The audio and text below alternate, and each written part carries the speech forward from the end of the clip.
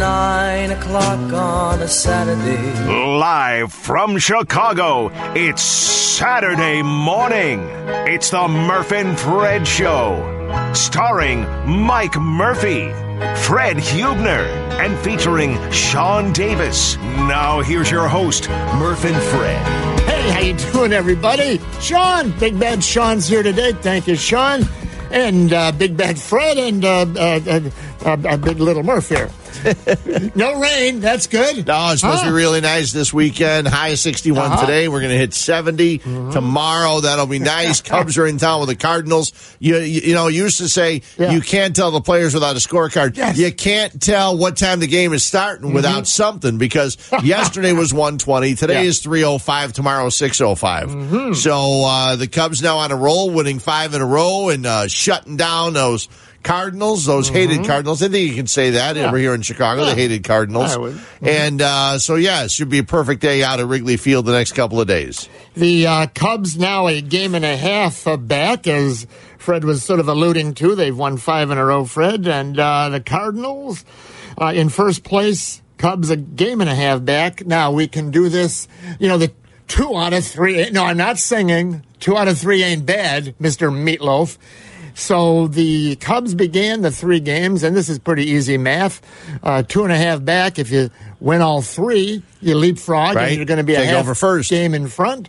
If they split the next 2, they'll remain where they are now, and will have picked up 1 game, and they'll be remain a game and a half back. So the 2 out of 3 ain't bad. Now that's what Joe used to say to the young Cubs back in 2015, 16. They'd be in have a 3-game series, and you'd win the first. The Cubs would win the first. They'd lose the second, and then they're down in the dumps. And Joe said, "Don't worry, we'll win them out. 2 out of 3 ain't bad." That was the impetus behind that. But now, when you win the first one, you know what?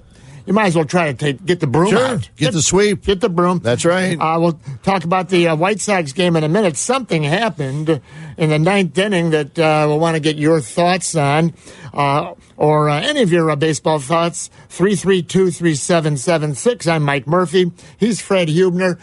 Jesse Rogers will join us around 10 o'clock. And 11 o'clock, we're going down on the farm. Yeah, old McDonald, Max Yatzker's farm, Woodstock. Now we're going down to Double-A White Sox. Find out what's happening there with the prospects. They got a bunch of them, the ones that aren't hurt. Yeah. Robert's there, though, right? They promoted him. Luis Robert was brought up there. His first 6 appearances, first 6 at-bats, 4 strikeouts, no hits. Yeah, well. So I guess he can't hit Double-A pitching Moving up a level. Yeah. Moving up. Take him a little while. The Cubs game yesterday, very interesting and very entertaining. You better hurry up. If you tuned it on 2 hours and 45 minutes in, you would have missed it. I had it in a snappy at 2 hours, 28 minutes. That's right. Okay. So as I said, if you turned it on 2:45 in, you would have missed it. Yeah. And reminds me, good old Vince Lloyd. Vince was the Cub announcer back in the day, radio play-by-play guy. And the game after the game, he said, and the final score again, the Cubs beat the Milwaukee Braves by a score of 4-1, and attendance 4,312. And the game was played in a snappy 2 minutes and 28 seconds. There you go. I go, what, do you already have a couple belts before? Maybe he was doing like an early Harry. We used to have that cut. I know we used to have that soundbite. It was much funnier. Yeah. Not that was. I mean, but it was really good because they were going back and forth laughing. Well, then Lou would go, "What'd you just say?" And Vince said, "What is it?" And then Lou said, "You just said 2 hours and 28 seconds," which he didn't. Yeah, Lou got it all messed up too. Even Lou screwed it up. So it was very, very good. But the professor, which of course was the nickname for Greg Maddux. I'm sure there's been professors he was a bulldog too. Yes, he was. Right. Yeah. So I think more people probably referred to Maddux as bulldog. Yeah. And there's only so many nicknames. I think over time there was. Thank God. That's just me. There was another the professor to set the Wayback Machine, Joe DiMaggio's brother. Okay. Vince DiMaggio was the little professor. Okay, whatever. But Kyle Hendricks yesterday. Fred, you don't see this anymore. Kyle Hendricks did yesterday what you've expected him to do all the time. Obviously, he did it to the best of his ability, but you expect those kind of pitching games from Kyle Hendricks because he doesn't have the 95-mile-an-hour fastball. He's not going to beat guys like that. He is a pitcher. He needs to hit his spots. And yesterday, you know what he was doing? He was hitting all of his spots. Well, I'm not a major league pitching coach, though. If the Cubs keep rotating through them, I guess we all might be. Get a chance someday. Yeah. But from what I could observe, so Kyle Hendricks, he was pitching inside.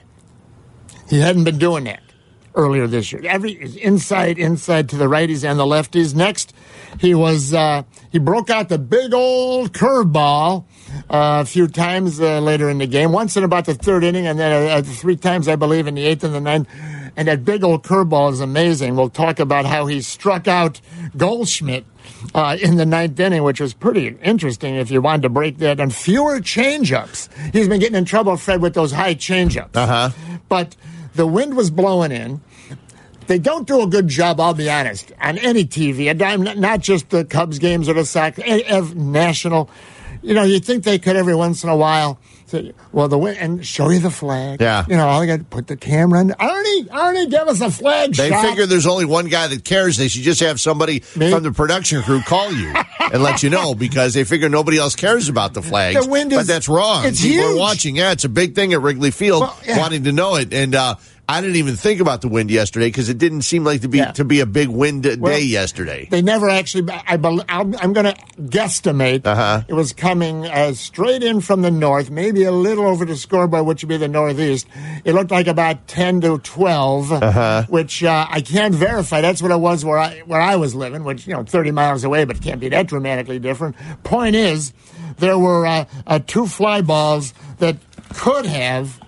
Where's my whatever? Could have left the yard. Well, and would have if the wind were blowing out. But maybe Hendricks was smart. Molina hit one, and then someone else. Point is Hendricks that smart? He goes, I'm going to lay it in there. That wind's blowing. They say the wind 12 miles per hour left to right. There you go. 12 miles left to right. Left to right would be north. I don't know if I buy that. Whatever. Point is. He pitched a masterpiece. How about 81 pitches? Now, that alone is amazing. Yeah. But did you see, Fred, not to put you on the spot, I looked it up later, of the 81 pitches? I know exactly where you're going. John Lester said it says his 81 pitches is nothing. He threw 18 balls the whole game. Exactly. 63 strikes, 18 63 balls. strikes and 18 balls. That's an average of 2 balls an inning. Yeah. And, you got to walk a guy with 4 balls.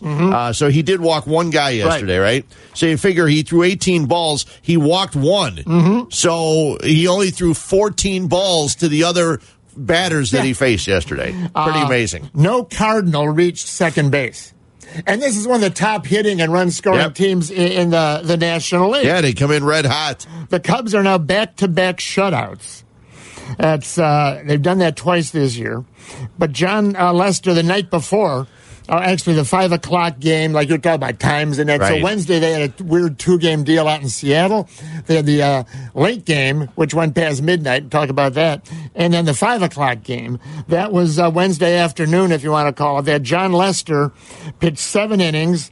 Webster, who amazingly is still on the roster, and then Maples, who we're going to talk about also later, it was a one-hitter.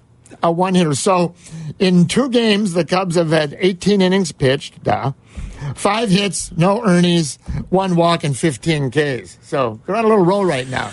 Well, again, anybody that listened to us during the offseason, I said that if you were watched and if you thought about it, the Cubs had the top 5 pitching, the best 1 through 5 pitching staff probably in baseball if they pitch. Now, Darvish is starting to pitch. Hendricks only got his 2nd win of the season. John Lester came back after being injured. He pitched well. So they're pitching well, and as a result, they're winning games. That's all. That's what this team needed to do. You know who's lucky right now? Metra. Because we got so much to talk about, I don't have time to talk about Metra. Okay. It's a regional embarrassment. Do I hear Murph and Fred Fan Focus Group Twitter poll music in the background there? Jack it up, Big Bad Sean. All right, vote right now at ESPN 1000. Or phone in and vote. There's an idea. Yep. Phone in if you want to vote on the radio, 332-3776. Twitter poll number 1.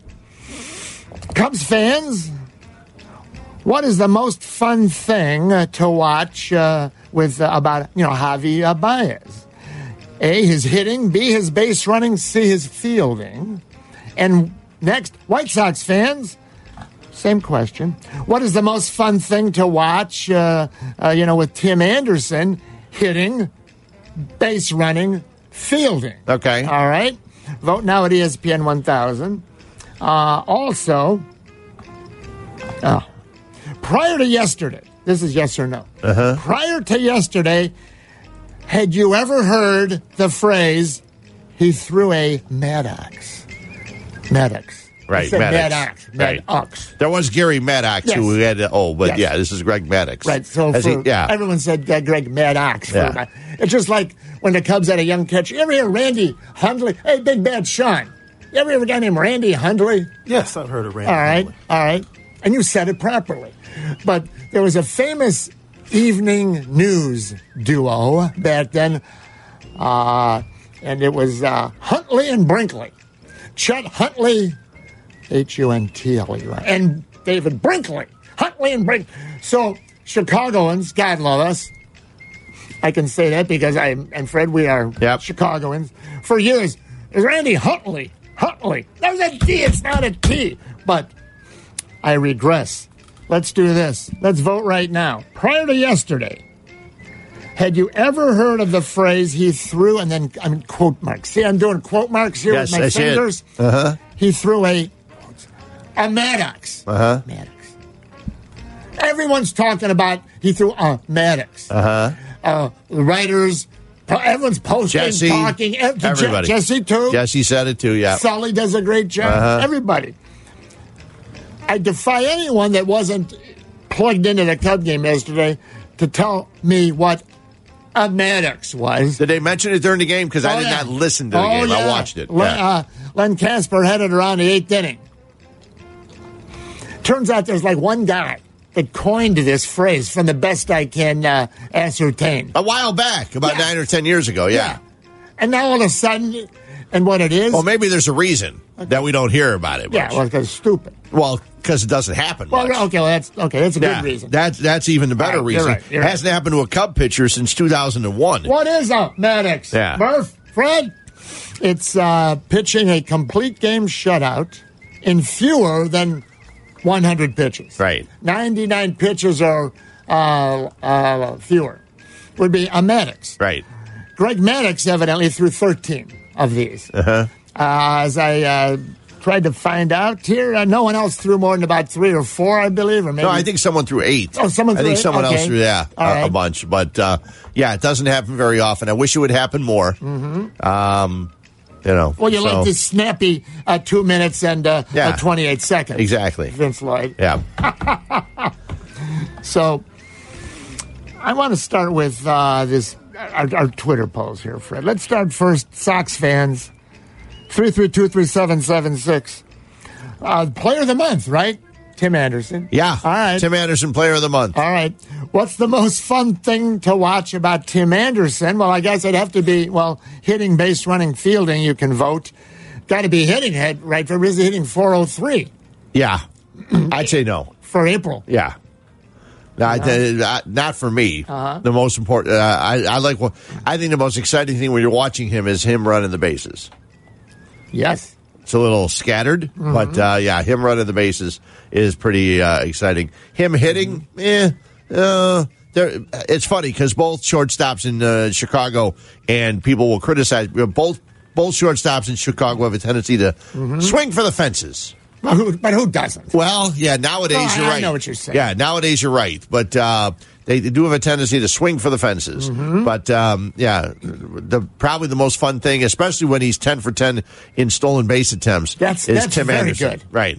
Tim Anderson is probably running the bases. I'm glad you brought that up. All the talk the last 10 years, and it's backed up by, analytics. Yeah. The metrics guys. Stolen bases don't do them. Right. And I understand. If you're not successful, now they say you're giving it out away. All right. The same reason people say you shouldn't sacrifice bunt. The most precious thing you own is the commodity. Yeah, the 27 ounce. Yeah. So Now it's up to, it was used to be like if you're not successful, 75% stealing. Right. Then even those 75% of the time you are safe, the 1/4 of the times that you're out ruins everything and does not offset the other gain. Yeah. But now it's up to 80, they say, right? But what if you're 100%? Right. Which he is right now. Well, yeah. Still 100%. You know what someone says? It's not sustainable. I don't know if I have my beefs handy right now, but Fred, let me tell you something. If I hear any more times in the next month the phrase, it's not sustainable, I don't know what I'm going to do. Because maybe it is. Right. You know? You never know. You know what it is? It's a crutch. Yeah. It's a crutch like a regression to the mean. Well, we got John DeWan, the man with the numbers, to once say, well, you know what? There is such a thing as progression to the mean. But you never hear that. No. Right. So, no, you can't steal. Yeah. If you're 10 for 10, why not be 20 for 20? Now, I know he's probably cherry picking he's only going the times that he can, feel successful. They're not going to run into outs. But Tim Anderson. Well, to be honest, you should never run. You should only run when you think you can be successful. You should never. Well, the manager, do they still give the stolen base That's a good sign? question. Yeah, I would think they do. Mm-hmm. But also, there's a big thing now where if the player doesn't think he can read the pitcher, then he's probably not going to want to go. And they'll probably talk about that. Hopefully, they will talk about that ahead of time. Then they'll sit Tim Anderson down and say, "Here's the pickoff move for this guy and this guy and this guy." So if you get on base, then it's up to you. They may do that, especially with a guy like Tim Anderson. So Tim Anderson's batting average of April, or approximately .403, is not sustainable. No, that's not sustainable. That's that phrase I hate. But yeah. How's he done? How's he doing in May? Yeah, he's got 2 hits. And 2 for 2? No, he's 2 for 15. So yeah. So now he's down to 342. You fall fast when you're at the 400 mark and only get a couple of hits. Well, you fall fast, but you know what else you can do if you're a pitcher? You can have your ERA also make a huge jump. That's right. Kyle Hendricks started the day with a 5.33 earned run average. Earned run average sucks. And he ended the day, when you piece together 9 innings, no earned runs, he drops down now to 3.93. Yep. That's, again, even early in the year. Yeah, especially early in the year when you only have a certain number of starts. 3.32, 3.776. So Cub fans, what's the most fun thing to watch and observe and enjoy about Javi Baez? Same question as Tim Anderson. Hitting, base running, fielding. Let's bring in Big Bad Sean. Big Bad. I wonder if you could, how could you give us some early results here and vote at ESPN 1000? Sox fans, how have they responded so far, percentage-wise? What's the ranking here? Sox fans have voted, and you're certainly welcome to continue to vote. Murph and Fred 9 till noon. See if I've learned, though, Fred, the early numbers, even with what you might call a smaller sample size than we'll certainly have by noon, they often, unless you've only don't change much. Unless it's really like when you just post it. Then it goes crazy for a while. You see, like on TV, they do that sometimes on cons of whatever it is. NBC Sports Chicago does it a lot, right? And they're jumping all over the place, right? May they rest in peace. Are they going to be totally gone or what? No. They're doing all the other games. But it's going to be called something different. Everything but the Cubs. I meant, is the name NBC Sports Chicago continue? I don't know. Whatever. It doesn't matter. So, Sox fans, how did the Sox fans, Big Bad Sean, respond so far percentage-wise? Why don't you do this, please? Why don't you go right from the top down? What's in first place, second place, third place watching Tim Anderson? Hit, run the bases, or field? Overwhelmingly, Sox fans like to watch Tim Anderson hit, 79%, and then his base running at 17%. Yep. And bringing up the rear is the fielding at 5%. I'm pretty much, we knew fielding would be in last place there. Yeah, he had 20 errors last year. He's got 8 already. So he's still got 130-some games to play this year. So would you say this is something that can improve, or is this him for the next 5, 7, 10 years? I'm talking just the defense. It can definitely improve. Yes. Defense is very improvable. All you got to do is work at it. You're not born with defensive skills. your defense is you work on the defense. Stick-to-itiveness. Right. So hopefully he would continue to work on his defense as much as he works on everything else. Which is Sean? Which is Fred? Which is easiest to improve over a career? Fielding, base running, or hitting? I don't know the answer. I'm thinking it through right now. Let's take a look. Sean, Cub fans had the same question. Yeah. What is the most fun thing to watch and observe and enjoy about Javi Baez? For Javi Baez, definitely fielding was number one. Hold on. Yeah, that's what I voted. Really? Yeah, 56%. I voted fielding. Me too. Yeah. Hold on. Sean, excuse me. I'm so proud of everyone that voted on this question. I thought it would be a blowout with fielding like at the bottom. We're going to talk about Javi Baez a little bit later, among many other things. Because I actually think hitting's on the bottom. I think it's fielding and then his base running. Did you know? Right. Yeah. Well, go ahead, Sean. I'm sorry, buddy. After fielding would be base running, as Fred said, at 27%, and then bringing up the rear is hitting. Yeah. 17%. Yep. That's where I would go. He's fun to watch hit, though, too. Because you never know what's going to happen. Did you know he's got, I think I had this right, he has 10 homers this year, Baez. How many do you guess, not to put you on the spot, but I saw it yesterday, so not like I research. How many homers Baez has hit to what they call left field, center field, and then they call it right of center? So I'm guessing 6 of his 10 are right of center. He has 1 to left field out of 10. Now that's a guy, and he's got, I believe, like 3 to center, and like you said, I believe it's 6 or so, give or take 4, 6 or 6, 3 and 1. Yeah, he's got 6 to right or right center. Now that's a hitter that can sustain, right? Because when they see what he's doing, then they start coming inside, check it. Not what you wear when it's cold. Yeah. I remember the very first time I saw Javi Baez, I went out to Kane County to watch when he was playing at Peoria, I want to say, and I saw him. He was on the same team. Boy, it couldn't have been that one, but he was on the same team with a couple other guys, and I went and watched him, and he just pulled the ball down the left field line, just a rocket shot down the left field line, and you could tell right away that he had the quick bat, he was fun on the bases, and the player he's developed into now, runner-up in the MVP last year. Just a lot of fun to watch. We're going to talk about Javi Baez, his glove, his fielding, Tim Anderson. Also, I'd like to have you vote right now. Prior to yesterday, had you ever heard the phrase, he threw a Maddox? And in the 9th inning, here's a Twitter poll. In the 9th inning last night, if you were still watching or if you read this morning or checked out the Sox play-by-play, in the 9th inning, Sox are down 6-1. Something happened in the top of the 9th inning that I don't think I saw coming. I don't think I like it. The White Sox pulled a white flag, is the way I'm going to phrase it. Okay. In the top of the 9th inning, not the White Sox. Ricky Renteria.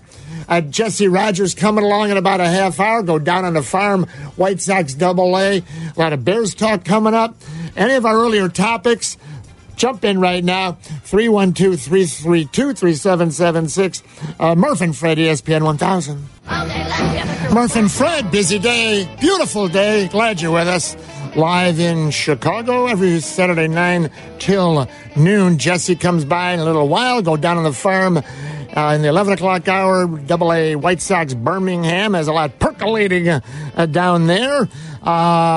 Real quick, Fred, I saw this note. The Cubs lead. Remember, every week I put the same poll out every week now, and the results have been consistent.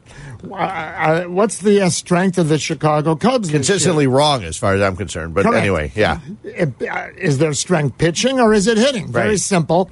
And I vote every time, and you voted every time pitching, and it's been 75% hitting or 76% hitting each of the last 3-4 weeks. The first week I put it out was right after the bullpen imploded and nothing went right, and they were 2-7, and they couldn't get anybody out. And what are you, an idiot? Well, maybe, but let's just see. So, me, I'm a little stubborn. We have it out again today, Fred. What is the biggest strength of the Cubs, hitting or pitching? I'm going to be very excited to see later what the results are for that. How about this note? Cubs lead Major League Baseball with 6 shutouts. That doesn't mean complete game shutout. No. Right. 6 shutouts of two in a row. We'll get a few more next week. Miami's coming to town. Oh, is that a problem? 4 games with Miami. Just see the owner now? He said, nothing's working here. Yeah. Cheater, yeah. There you go. Yeah. I don't know what's going on. He fired the marketing guy because no one's going. Yeah. Well, maybe because you had Yelich, Stanton, and Ozuna in your outfield. You got rid of them all. Well, no one's coming. Fire the marketing man. Yeah, that's a good reason. Yeah, search for the guilty, we used to call it. Okay. So the Cubs, with their 6 shutouts, no other team in baseball has more than 3 right now. So that's sort of interesting. I want to ask everyone, 332-3776, who's the best defensive shortstop you've ever seen in Chicago? Cubs, Sox, all right? Okay. In your lifetime, maybe some of our lifetimes have more observations, but who is the best shortstop you've seen ever as a Cubs or Sox baseball fan? And the White Sox, they white flagged it in the 9th inning yesterday. But I understand we don't have time for a Bears call. Let's go to Bear fan Bob. Hello, Bob. Hey, good morning, guys. I have the answer to your White Sox question because I did watch the game last night. But anyways, I got a quick Bears thought. I thought Ryan Pace did a wonderful job on his draft picks. He did the right thing to fulfill all the needs of the team. But Ryan Pace did, and Coach Nagy did something that really shocked me this week. They signed on Brad Childress, or Coach Childress. Yes. That surprised me. I am really happy about that. This is a guy who used to be the head coach of the Vikings. Anytime you get a guy inside your division, that's a bonus. A.K.A. Mike Martz, Lovie Smith, A.K.A. What the heck was his name? The defensive coordinator in Lovie Smith, who was with Tampa and so on, and then was a coach of the Detroit Lions, who was a defensive coordinator. I can't think of his name right off the top of my head. But it worked out very, very well. The Bears went to the Super Bowl with him. And then Martz, of course, because of Jay Cutler, was an idiot. Mike Martz went to an NFC championship with Jay Cutler. This will work out very, very well. I'm very happy with what they did. The answer to your White Sox question is they put a position player in to pitch in the 9th inning who was throwing about 40 to 58 miles an hour because listening to Steve Stone do it, they were all laughing. They thought it was funny. I think his name was Rondon or somebody like that. The second baseman. Exactly. Yeah. Second baseman. Yeah. And it was a joke, and it's like, Renneria, what are you doing? You've got pitchers for that. I don't care if you need to save your pitching staff. That's what they're paid for. Your bullpen needs to throw more pitches. Well, hold that thought, Bob. I got a White Sox fan, Fred, White Sox fan, Bob. So I'm going to play neutral in the middle here as a Cub fan, Murph. But if it's 20 to 1, if it's 12 to 1, 13 to 1 makes sense. 13 to 1. Yeah. But as a baseball fan. And again, I'm just saying in general, I thought it was wrong. I thought it was bad for the integrity of the game. What about the fans that sat out there for 3 hours? The fans got a kick out of it, though. Well, okay, well, then I missed that. I'm wrong. Yeah. I would have said you're out there 3 hours in the cold, a little drizzle, and it's only 6 to 1. The White Sox are like number 1, 2, or 3 in baseball in scoring runs late in the game. Fred, didn't they come from behind a couple? Like 3 times this week. Yeah. But it would have been a bigger deal if, in fact, he went out there and gave up runs. He didn't. So that makes it difficult. But it was like, okay, well, this game's over with, so we're going to throw a position player. And he didn't give up any runs. So the Sox were fortunate they actually still had a chance if they were going to come back from 5 down in the 9th inning. But, Bob, you didn't like it, did you? No, I didn't, because in my eyes, that's disrespectful to the game. Yes. You got pitchers who do that. You play the game the right way. Well, but it's a 5-run game. Again, if it's 20 to 1 or 11 to 1, but a 5-run game and they've been scoring. But here's the point. And Bob brings up a good point. It's disrespectful to the game if you throw like Jose Rondon threw last night. When Matt Davidson came in last year, Matt Davidson was a better pitcher than he was a third baseman or hitter, in my opinion. Matt Davidson was actually throwing the ball at 90 miles an hour. Now you had Jose Rondon, who just lobbing the ball up there. I used to play lob, slow pitch baseball out at Goodwin School in Cicero on the corner of Austin and 26th, and we threw the ball just as hard as Jose Rondon did. That's what made it a joke, in my opinion. Not necessarily that a position player threw, but that he was just lobbing the ball in, and even some of the Red Sox players were like looking and saying, this is ridiculous. And they couldn't hit the ball, though. They did get a couple of hits, but they didn't score any runs. They white flagged the game. Hey, Bob, great job. Thanks. Go ahead. Playtime. Okay, thanks, buddy. Yeah. Appreciate it. Bob. Thanks, Bob. The other point that Bob brought up is Brad Childress was actually with the team last year before the season started. Oh, yeah. Yeah, and now he's going to be with the team a lot more than that. So that's actually a good thing, I think. And Bob brings up some good points. But it's difficult to see. Who knows exactly what they can still bring out of Brad Childress from what his time with the other teams, because it has changed so much over the last couple of years. Hey, let's bring on the microphone there. Big Bad Sean. Sean, no callers yet that want to throw out their suggestion for the best defensive shortstop yet in Chicago.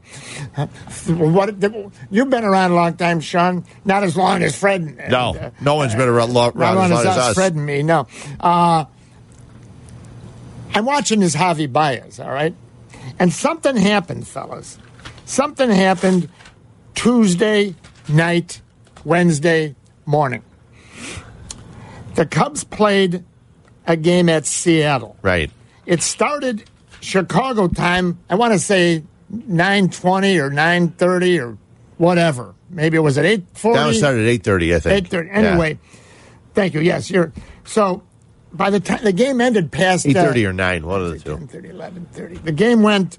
Let's see. It went past midnight. I'm pretty sure because I was up past midnight. I don't know the length of the game. Here's what happened. Tuesday. There, the 3 hours and 10 minutes. So it was 9:30, 10, 11:30. So whenever. There were 3 plays in this game, Fred, that no one saw because it's getting near midnight on a school night, right? No one talked about, no one reported. There were 3 plays made by Javi Baez. The Cubs, by the way, they win the game 6-5 over Seattle, again, Tuesday night, April 30th this week, okay? The game was back and forth. And you know the old expression, hang a star on it? Yeah. A defensive play, if you keep in the old scorebook. Right. Or mentally or whatever you want. Hang a star on that one. Well, there were 3 plays. And, Sean, I'm going to need your help to trigger these here over in the other room. The first play occurred in the bottom of the 6th inning. The game is tied 4-4. Santana is at bat. The bases are loaded with 1 out, okay? 4-4, bottom of the 6th, bases loaded, 1 out. And, this is a game that's and Hamels is spinning along. There's the first of 3 double plays the Cubs will turn on defense. I'm going to play a quick soundbite of each of them. These are all going to be NBC Sports Chicago. Okay.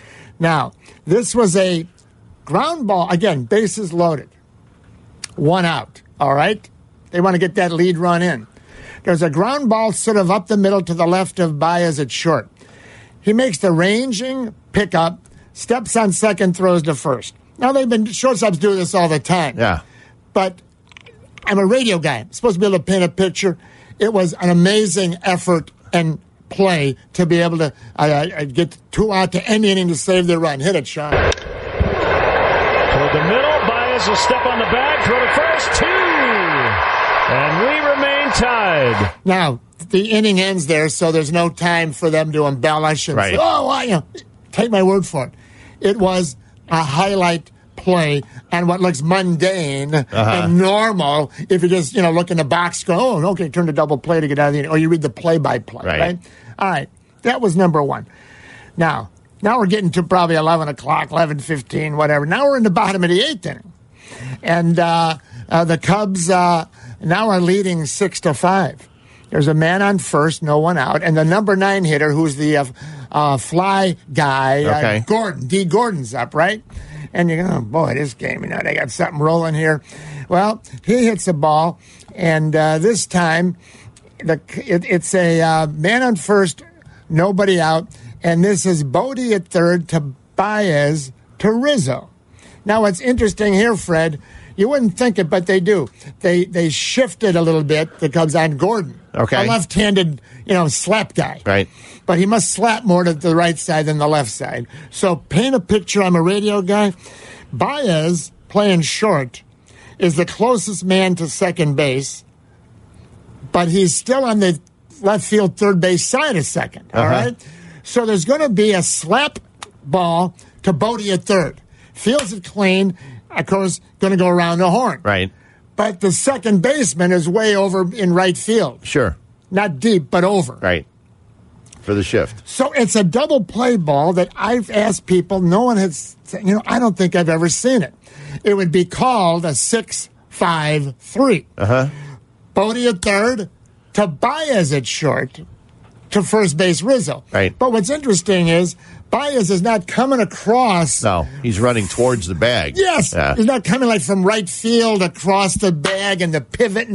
No, he's backpedaling from shortstop back to second as Bodie's throwing the ball, and then he's got to throw the ball to first base. And one of the fastest guys in the game, Gordon. Right. Well, let's hear it. Bodie in on the grass at third. The pitch, ground two, Bodie.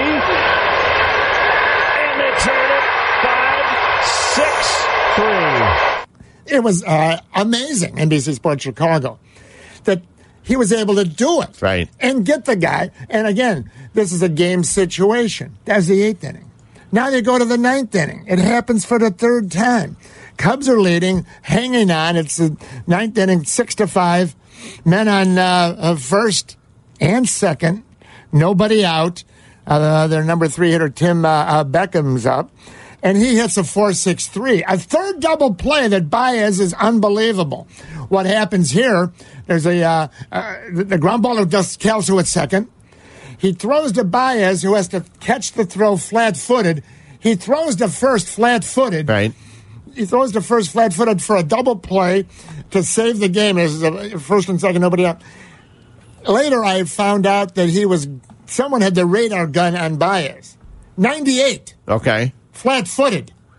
Let's hear it. Let's see if they can turn it. They'll get one. They got them both. 4-6-3 double play. I hope I can be adequate enough here to try to tell you what's happening, because we don't have video. I'm playing it. I don't have enough words to describe this, but this guy Baez. Now he's gonna clunk some now and then. Yeah. He's gonna clang some. He's gonna brick them, as they call it in the industry. He's gonna brick some. Yeah. He'll make bad throws once in a while. He'll make a bad throw here, or the Rizzo can't grab, or something like that. But Fred, yeah. But I'm trying to jot down Cubs, shortstops, Sox shortstops, and I'm frankly not doing very well. The Cubs had a guy about 20 years ago, Ray Sanchez, R-E-Y was his first name. I don't know. And he was slick. But you know what? Even with John DeWan's fielding Bible and the old school fielding percentage, which is garbage, And then I'm thinking back, I don't know that anyone in this town I've ever seen can do some of these things. Well, let's open up the phones if you want to jump in. And we got Jesse coming up in a few minutes. Jesse will probably tell me I'm crazy. But we'll take a break. Oh, vote right now. I want to hear your bumper music out. Let's take a break. I want to hear your votes when we come back. In the 9th inning, down 6-1, the White Sox white-flagged by bringing a position player in. Smart move? It's a joke? Or stay out of White Sox business? Well, actually, we only have room for a few characters. Right. So not having more than 1 or 2 characters in this room at the same time, we couldn't put that one in. Was it a smart move or a joke? So far, 3 votes say it was a joke. Bear fan Bob, Murph and Fred, back in a flash, ESPN 1000. 1, 2, 3, Jesse Rogers in a few minutes. Murph and Fred. Looks like a beautiful day. I don't want to say it's a little chilly. This is the spring, right? No, it'll be 60 today. That'll be nice. High of around 60 or 55. Cooler near the lake. Yeah. 60 out in the burbs. 9 degrees cooler into the lake. If you're coming from Schaumburg to the Sox game or the Cubs game, bring a sweater. All right, Tommy Skilling. Let's do this, Fred. Quick slide in. Let's go to Mark's been patient in Michigan City. Hey, Mark, Murph and Fred. Hello. Hello, guys. How you doing again today? Good. What's up, Mark? Hey, that story you told Murph about Baez, which apparently isn't a story, about a guy having a radar gun and timing him throwing it 98 miles an hour, flat-footed to first base on a double play. That seems quite incredible. And I was wondering where the guy had the radar gun position and the angle of it for accuracy. But has anyone timed this guy just throwing the ball? Could you imagine with a windup, he maybe can get 10 more miles an hour? This is something incredible. Hold that thought, Mark. Mark raises it. Number one, this is anecdotal. I saw it somewhere, like someone posted that, again, it was he threw a pea. He threw a bullet. I will never say that he couldn't do it. Right. It was amazing. I wasn't watching the gun, Mark, if you know what I mean. But the point is bigger. It's what you're saying. I remember this story quick. Mark, Fred, many, many years ago when the radar guns first came out, and the scouts would be behind home plate, I asked someone with a high-ranking Cub guy back in the Dallas Green Day, maybe it was even Dallas, I said, you guys ever put the gun on, prospects, infielders, position players, outfielders, or in the big leagues, find out what the right fielder for the Dodgers, what his, and he looked at me like I was nuts. Like, what? Now, I'm sure they've got it everybody. Yeah. So, Mark, what you're saying is how hard could Baez unload it? Like if he really, wound up, put him on the pitcher's mound and just one time. Well, not only that, but if they're going to measure him, they'd have to have a guy behind first base on throws because it's not going to work if you throw. I don't think it's going to work. I don't know. Yeah. Well, a cop gets you on radar from 4 blocks away. That's true. So I don't know how that works, Mark. I can't verify it, but he threw a P, right? Yes, he did. And another thing, guys, I'm going to write a book that's going to be called It's Mark from Michigan City on the line. It's my 25 years of sports talk radio, calling in the host in Chicago. Yeah. And both you and Fred are going to be on the front cover, your pictures and your stories. Well, I thought you wanted to sell the book. Oh, no, wait a minute. You don't want us on the front cover. Put us on the back cover, maybe. I could ruin that. No, Mark, I can ruin that right now. Get off my phone, you jerk! No. Thanks a lot, Mark. Thanks, Mark. You bet. We'll talk next week. Oh, God. Yeah, you don't want to put us on the front. Leave them laughing. Yeah, you don't want to put us on the front. All of a sudden, there'll be dust covers laying all over the place. Speaking of that, caller Mark, and we appreciate the kind words, Mark. I always feel in radio, unless the caller's disrespectful to you or me or us or the station, a caller takes the time to, make the call, be screened, be on hold, get on the air. I always feel, I'm going to respect that caller. Again, unless they go bad, right? Then they go, okay, then the gloves are off. But I want to compliment, and I think this was on the Cap show, right? Cap and Company. A caller phoned in. Oh, let's just play the caller first, and then we'll explain it. You got it there? Okay, thanks, Sean. Good morning, everybody. The kickoff should be at Soldiers Field. Mm-hmm. The Bears should give away beers.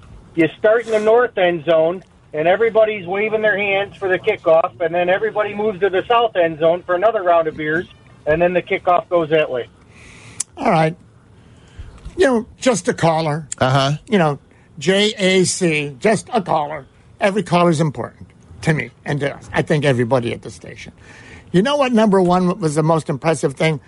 No one then laughed at this guy and said, he said soldiers. He said soldiers, you jerk. No one did that. I also like that this guy was a Chicago guy, maybe old school. The accent over time is leaving the town. Da Bears. That actually existed for many. That's the way people spoke in Chicago. And now the neighborhoods we all know what's going on. There's regentrification. It's great. It can revitalize the city. But the Chicago East, language is gone. The way he said beers. I love the way he said some beers. But, Fred, you can, I think, remember that. It used to be when I was a kid, and you're right around there. You're not there yet, where I was, but everyone called it, by the way, Is this on? Everyone in Chicago called it Soldiers Field forever. There was never an S on the end of it. Sometimes you'd see tickets printed. Right? With the S on it. Yeah. College all-star football game. At Soldiers Field. Or stock car races. I mean, here's your ticket with an apostrophe S or sometimes just an S or the S and then the apostrophe. Everyone said Soldiers Field. And sometimes you'll hear, someone will say, and then someone will, oh, you're an idiot. You call it, they'd mock a guy. They mock a guy because he took the time to actually call your radio station. Let's hear it one more time on the way out, and then we'll have Jesse in a minute. Good morning, everybody. The kickoff should be at Soldiers Field. Mm-hmm. The Bears should give away beers. You start in the north end zone, and everybody's waving their hands for the kickoff, and then everybody moves to the south end zone for another round of beers, and then the kickoff goes that way. Me, I love that, Fred. Sounded like Cicero, didn't he? I love the beers. Just where can you get these beers you're talking of? Beers. Yes. That's what we need, some more of the beers. Murph and Fred till noon. Jesse Rogers next. We'll get back on the baseball beat. I got a lot of Bears stuff here. We're going to try to pepper in all that and much, much more. And they're lucky. I'll tell you that Metro's lucky that we're busy today. I don't get to talk about what a disgrace they are to the region. Murph and Fred, ESPN 1000. Number 2, Murph and Fred, glad you're with us. Let's not delay. Well, yeah, let's delay 1 minute for Jesse. I want to bring in Fred, executive producer today, Big Bad Sean. Sean, we have a Twitter poll active right here before we go to Jesse. Number 10. Prior to yesterday, yes or no? Prior to yesterday, had you ever heard the phrase, he threw, quote, a Maddox, unquote? Yes or no? Before yesterday, had you ever heard the phrase a Maddox, which is a complete game shutout, fewer than 100 pitches, at least according to the guy that invented it. What was the results there, Sean? 64% of the people voted said no. They did not know about the term a Maddox before yesterday. 34. 64%. Yeah, so 2/3. So 32. Just about 2/3, yeah. 30, whatever, said they'd heard of it? Let's go to Jesse Rogers. I don't believe it. Is that Jesse? I'm here, boys. Where's Jesse's song? We'll give it to him. Eric took it with him. We'll give it to him on the way out. That's okay. We'll give him the song on the way out. Jesse, good morning. How you doing, buddy? What was it, the NHL playoffs and NBC music or something? I can't do my report to that. Hey, you know what? The hamster's running and the thing's spinning and we're on the air. Fans say hi to Jesse Rogers. All right, Jesse. About a third of the fans say, oh, yeah, I was familiar with the phrase Maddox. I'd never heard of it. You used it, which is fine. It's the hot phrase yesterday. Fred, did you? I never heard of it. I never. No. Jesse, be honest. Before yesterday, you'd never heard that phrase. No, I had. I just had not heard it used in forever. As soon as someone said it to me, I knew what it was, but it's not something that we use a lot because when does anybody ever do this? It's been 7 years since the last one. Or something like that. So, yeah, I mean, I've heard of it, but I understand why many haven't because no one's used it in a long time. All right, well, it was an amazing performance. Jesse Rogers was there, 81 pitches. As Fred, you mentioned, 63 strikes, 18 balls. That's amazing. The professor, he indeed threw a Maddox. Complete game shutout, fewer than 100 pitches. No Cardinal reached second base. The Cubs starting pitching's on fire. But talk a little bit about the game yesterday and a game from the old days, 2 hours and 28 minutes. You almost think it should have been even quicker for an 81 pitch shutout. 228 is these days pretty. But that's what it used to be back in the day. They were always 228. Right. But here's the thing, Murph, and this is why covering the team like I do is fun for me. You get so much perspective, right? It's not just about yesterday. You have to go back 7 days against the Arizona Diamondbacks, where I've never heard Hendricks talk like this. I lost my mental approach. I lost my conviction to my pitches.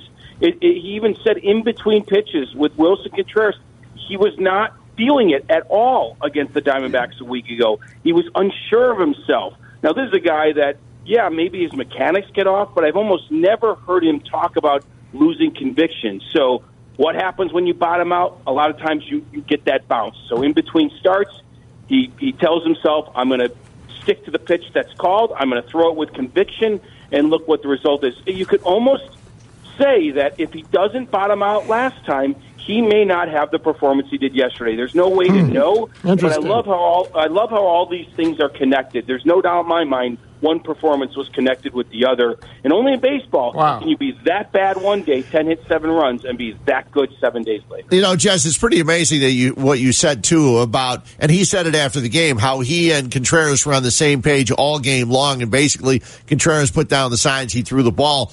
It's so funny because every time you see a well-pitched game, pitchers will always tell you that. So you would think that pitchers would just listen to the catchers more often.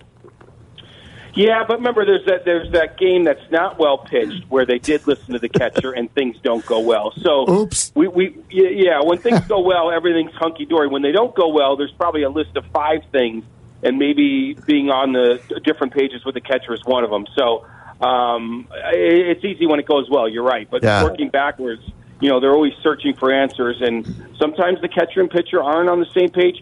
There could be a lot of reasons. It doesn't have to destroy your outing that day, but it doesn't help. It can help destroy your outing. It just doesn't help you have a good one. The reason I thought that the other day was I was watching Darvish pitch, and Darvish was on the mound and he was shaking off his pitcher his catcher a couple times. And I said, just throw the ball. I mean, you've got 7 pitches, and I know he's cut down a little bit, but I just want him to go on out and throw the ball. And, he has been actually improving, which is one of the reasons the Cubs haven't been improving and playing so well of late. Yeah, and we'll see what he does tonight. I do love this whole idea of an internal competition among hitters, among starting pitchers, among relievers. It's not a spoken competition, although sometimes it is. Like Lackey and Lester knew each other well enough. They would compete in different areas, mostly at the plate, I guess. But you know what I'm saying? Like, you don't want to be that 1 out of 5 that just stinks. You don't. I'm talking with a starting rotation. Yeah. You don't want to go 2 great starts, a bad one, then 2 great ones. And be that one guy that sticks out. So they do raise the bar on each other. I do believe in that aspect of it, and I do believe there have been performances this year that have fed off each other. For example, when Hamels goes 22 innings in a row without a walk, I think other pitchers see that. Quintana starts being more aggressive. Even Darvish started being more aggressive.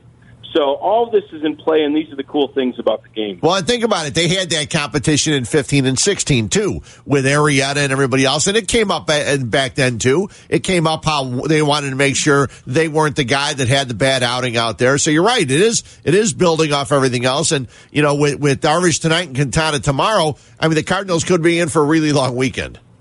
And let's put it this way, there's a lot of talent. You can only have that competition if there's a lot of talent, and there is. I know what you mean, yeah. And I've said it a million times, they don't have DeGrom, Scherzer talent, but they certainly have good talent. Let's face it, Quintana is still good. He has talent even on his bad days. Darvish has talent even on his bad days.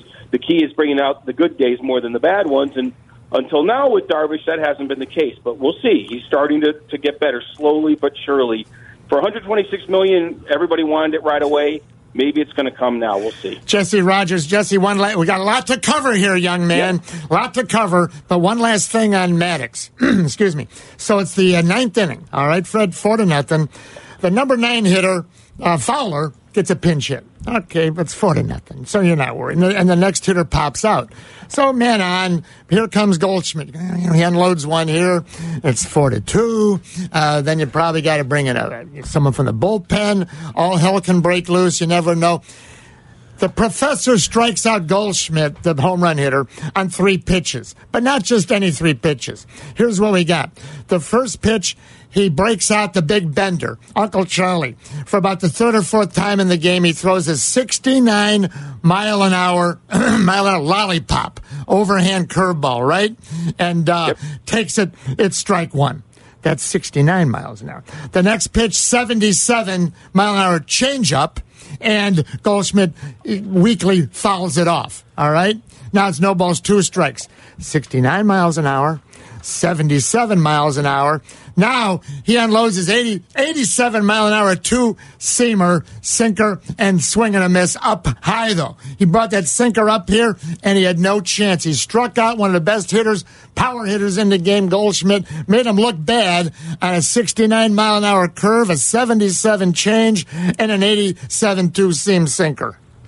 And you know what that 87 looked like, probably about 93, 94. There you go. I mean, that's the beauty of Greg Maddux. It really doesn't matter what that low number is, as long as there's enough distance between the low and the high. Yeah. I mean, we see Arrieta used to throw 93-mile-an-hour sliders, or 92, 91, right. But he would throw 98 on the fastball. So as long as there's some difference there, and I mean, Hendricks is a master at it when he's on his game. So that, I mean, to see that in the ninth inning, him work it like that against Paul Goldschmidt, it was just a thing of beauty. And by the way, if I can name drop, Murphy, like this. Yeah. Right after the game, everyone's a Maddux. It's a Maddux. It's a Maddux. I texted Greg Maddux. I'm like, did you see that? Hendricks just threw a Maddux, and I put in quotes. Nice. Did you watch that? You know, and since we're good buddies, I have not heard back from him. There you go. That's good, Jess. Did not hear back from him. Why should he be different from anybody else? He was too busy. he was too busy changing his phone number. Yeah. Probably. That damn Jesse still got my number? All right, Jesse, let's rapid fire here. Number one, John Lester. You wrote a great piece the other day, and as most of the things you write, you got the juices flowing. That's your job, but you've had a good angle as to John Lester, the best. Is he the best? Chicago, all sports, free agent signing of all time. How'd that turn out? Did you get a lot of pushback on that or what? No. You mean, look, I didn't write it as some major hot take. Right. No, I know. Just to be clear, because I even said that, you know, maybe he's not, but certainly nobody has surpassed. He's like equal to. And actually it came up because Joe Madden actually started talking about it. Here's a guy that now Joe's been in Chicago 5 years. He knows a little bit of the history. Now, he didn't bring up Marion Host's name, but obviously that's the name that I got a lot of people responding to. But what's the difference? You know, how we rank these things. The fact of the matter is free agency is such a roll of the dice. We can only come up with 2, 3, 4 names, right? In the history of all these sports, there's only a few names that came up, and Hossa was one, and John Lester was 2, or Lester was 1, and Hossa was 2. I don't know, Fred, you can come up with some on the south side. Right. Does Bell qualify? I don't know. I mean, there's not that many free agents. Not many free agents. By definition, like you come in as a 30-year-old, your best years could be behind you, or 32-year-old. So that's the reason. The bottom line, Murph, we spend so much time saying how poorly Theo spent Ricketts' money. Here's one that he spent wisely, at least one. Well, right? I understand right now he's trying to contact you. Dave Kingman has your number there. He says, I was the best free agent signing the Cubs ever had. Probably one of the best for the White Sox was Carlton Fisk, right? Oh, yeah. They got Fisk as a free agent. And there you go. So that would be probably the best that you can come up with, I think. Good on number 72. Someone tweeted at me, David Ross. I'm like, well, I mean, as it turns out, yeah. Yeah, but not in terms of numbers, but in terms of presence, sure, okay. Then you got to vote for Jason Hayward if you're going to go that way. Well, I'm glad you mentioned Jason Hayward, too, because I can't remember if it was this past week or the week before that. But if people have not gone and read Jesse's interview with Jason Hayward, you've got to read it because, hey, Jesse, I know you've talked to him quite a bit since he's come here, but I can't imagine anybody's gotten more out of him than you did in that interview. It was such a great interview and such a great article you did. Thanks. It was 40 minutes in the dugout in Miami, and that is a long time to spend with a player before a game. For some reason, maybe obvious, he was off to a good start. He just has been a little bit even more open than normal. And he's usually pretty open in terms of availability, but to really, pour out some of the stuff that he did, I thought was very interesting as well. And you know what I like talking to him, Murph? Just take away the contract. The guy is a baseball rat. He really is.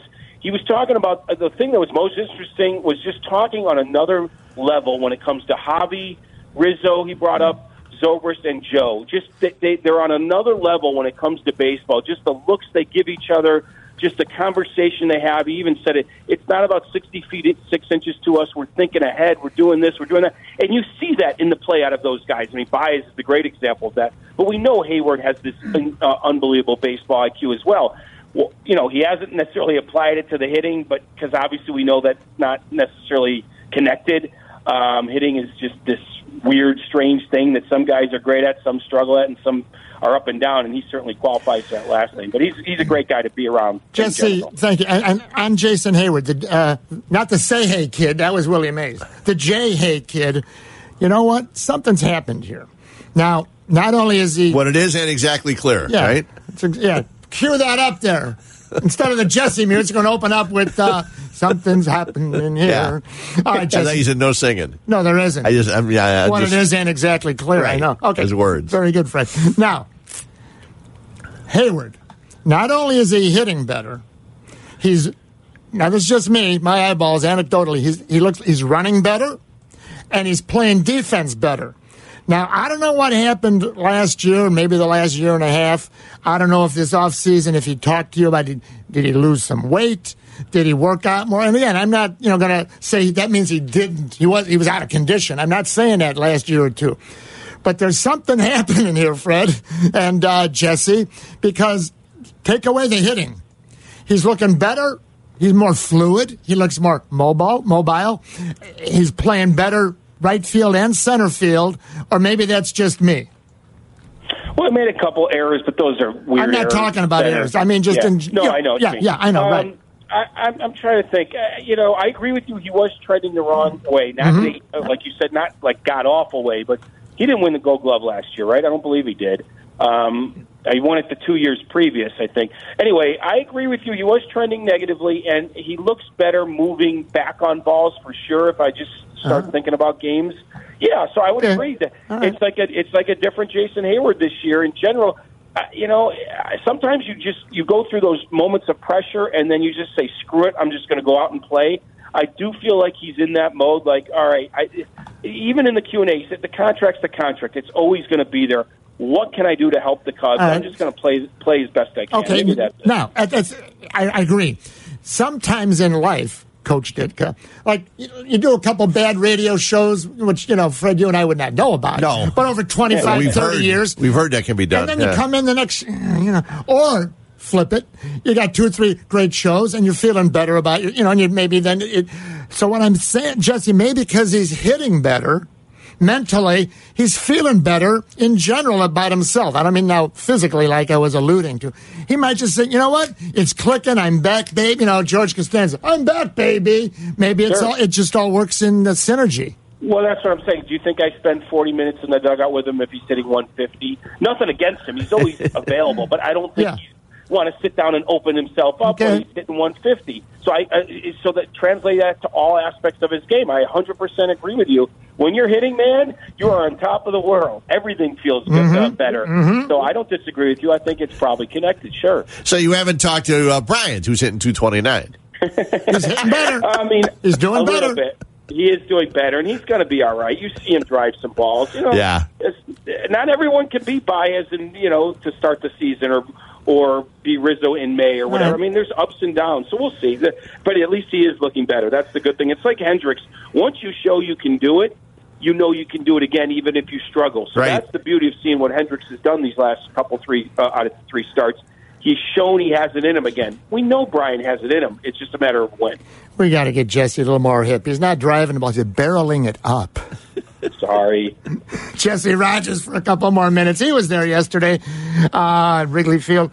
Jesse, 3 bunt hits this year for Kyle Schwarber, pushing him down the line, beating the shift, helping the team. Such a smart play. Very, very cool. Oh, my God. I love it. And, any old-school baseball guy loves it. The 3 of us are qualify for that. Joe loved it, called it the play of the game, and I don't think that was off the cuff. I think he wants his team to know I'm going to recognize that kind of a selfless act more than a 3-run homer, just so it permeates, to the rest of the group. Why not take it? I said this in spring at one point. I think Rizzo and Schwarber will have the most bunt hits they've ever had just for themselves. Whatever the career number is, it's probably 3 or 4 for each of them. They will achieve it this year, I believe, because of how dramatic the shift is and how much they hit into it. And, get it? I love the fact that Schwarber homered the night before, and his first at-bat the next day, he's bunting for a hit. That, to me, is he's thinking team, not about himself. Javi Baez sitting on 10 homers, and you first had this a few weeks ago. He's tacked on a few more. It appears 1 home run to left field, about 3 to center, and the rest to what they call right of center field. Those numbers are about right, correct? 10 homers, 1 to left field? Yep, and six to right and right center, exactly right. 9 all of last year, Oppo.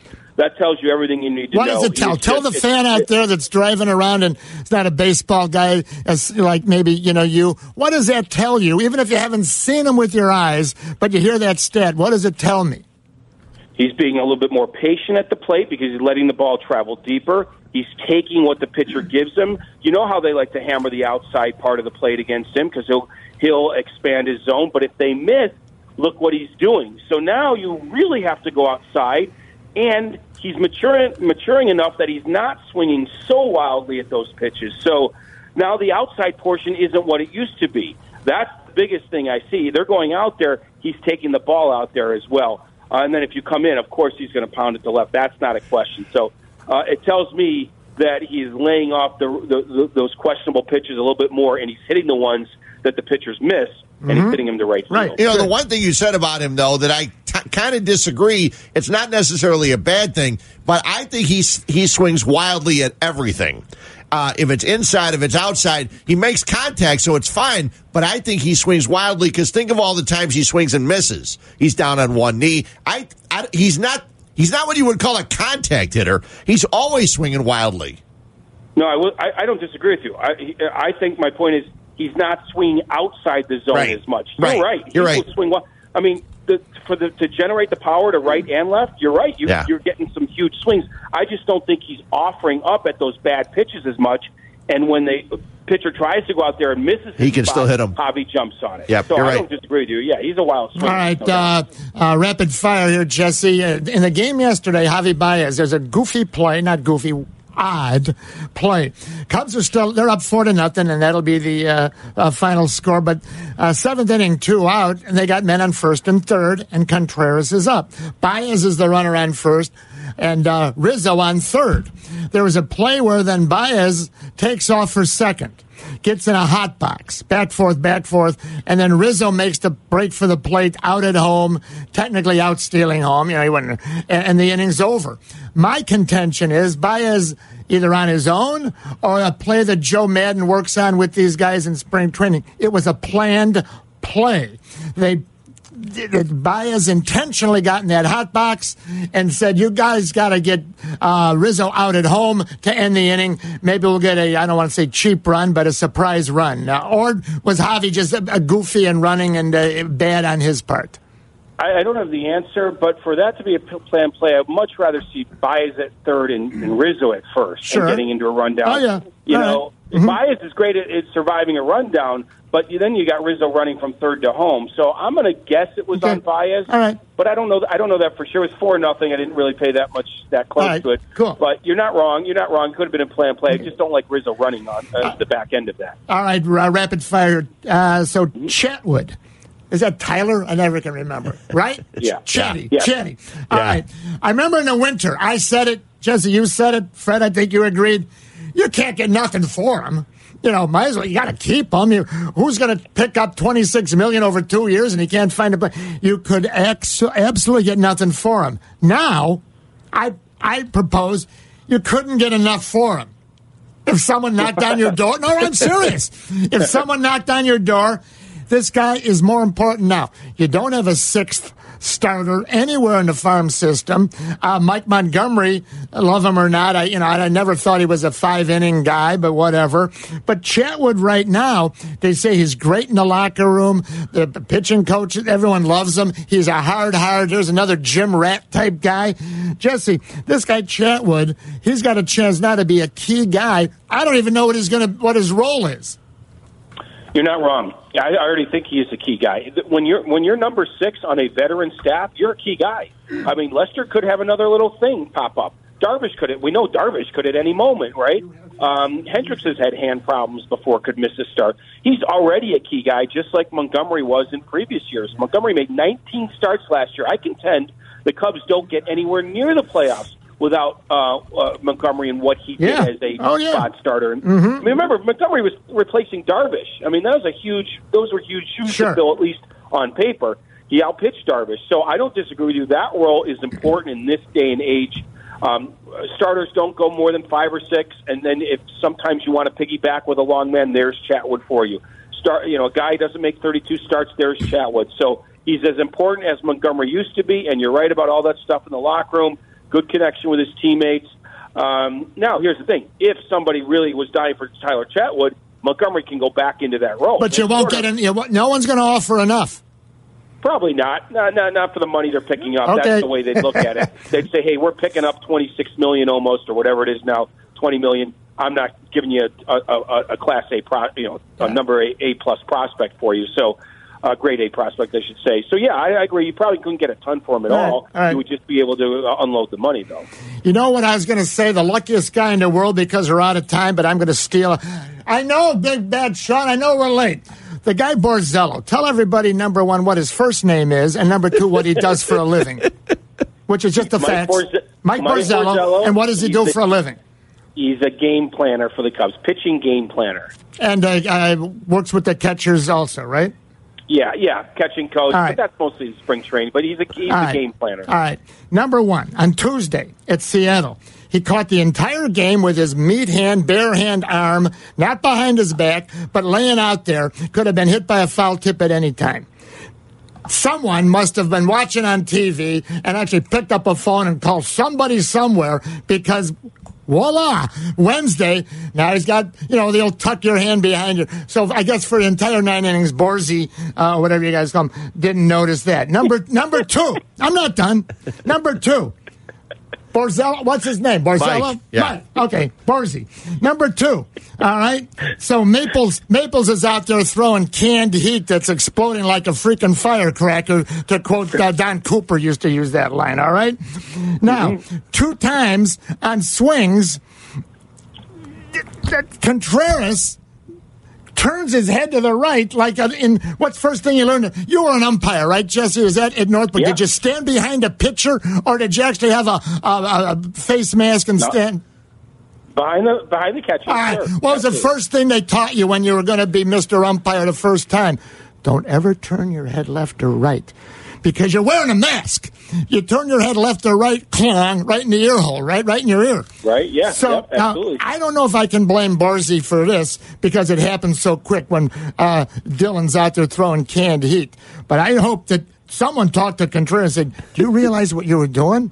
You turned your head like looking towards the first base dugout. If either of those guys hit the foul ball, you'd be dead on arrival. Now, I'll give you another one. All right?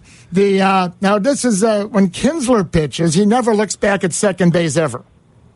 Now, I don't know if this is Borzi's job or Madden's job, but I'll guarantee one thing. The team like the Cardinals, they got something called advanced scouts. Now, maybe you, I don't know, I don't have his phone number. Someone tell Kinsler or someone, every once in a while you look back at second base, all right? Just to, and here's the last thing that Borzy can tell Contreras.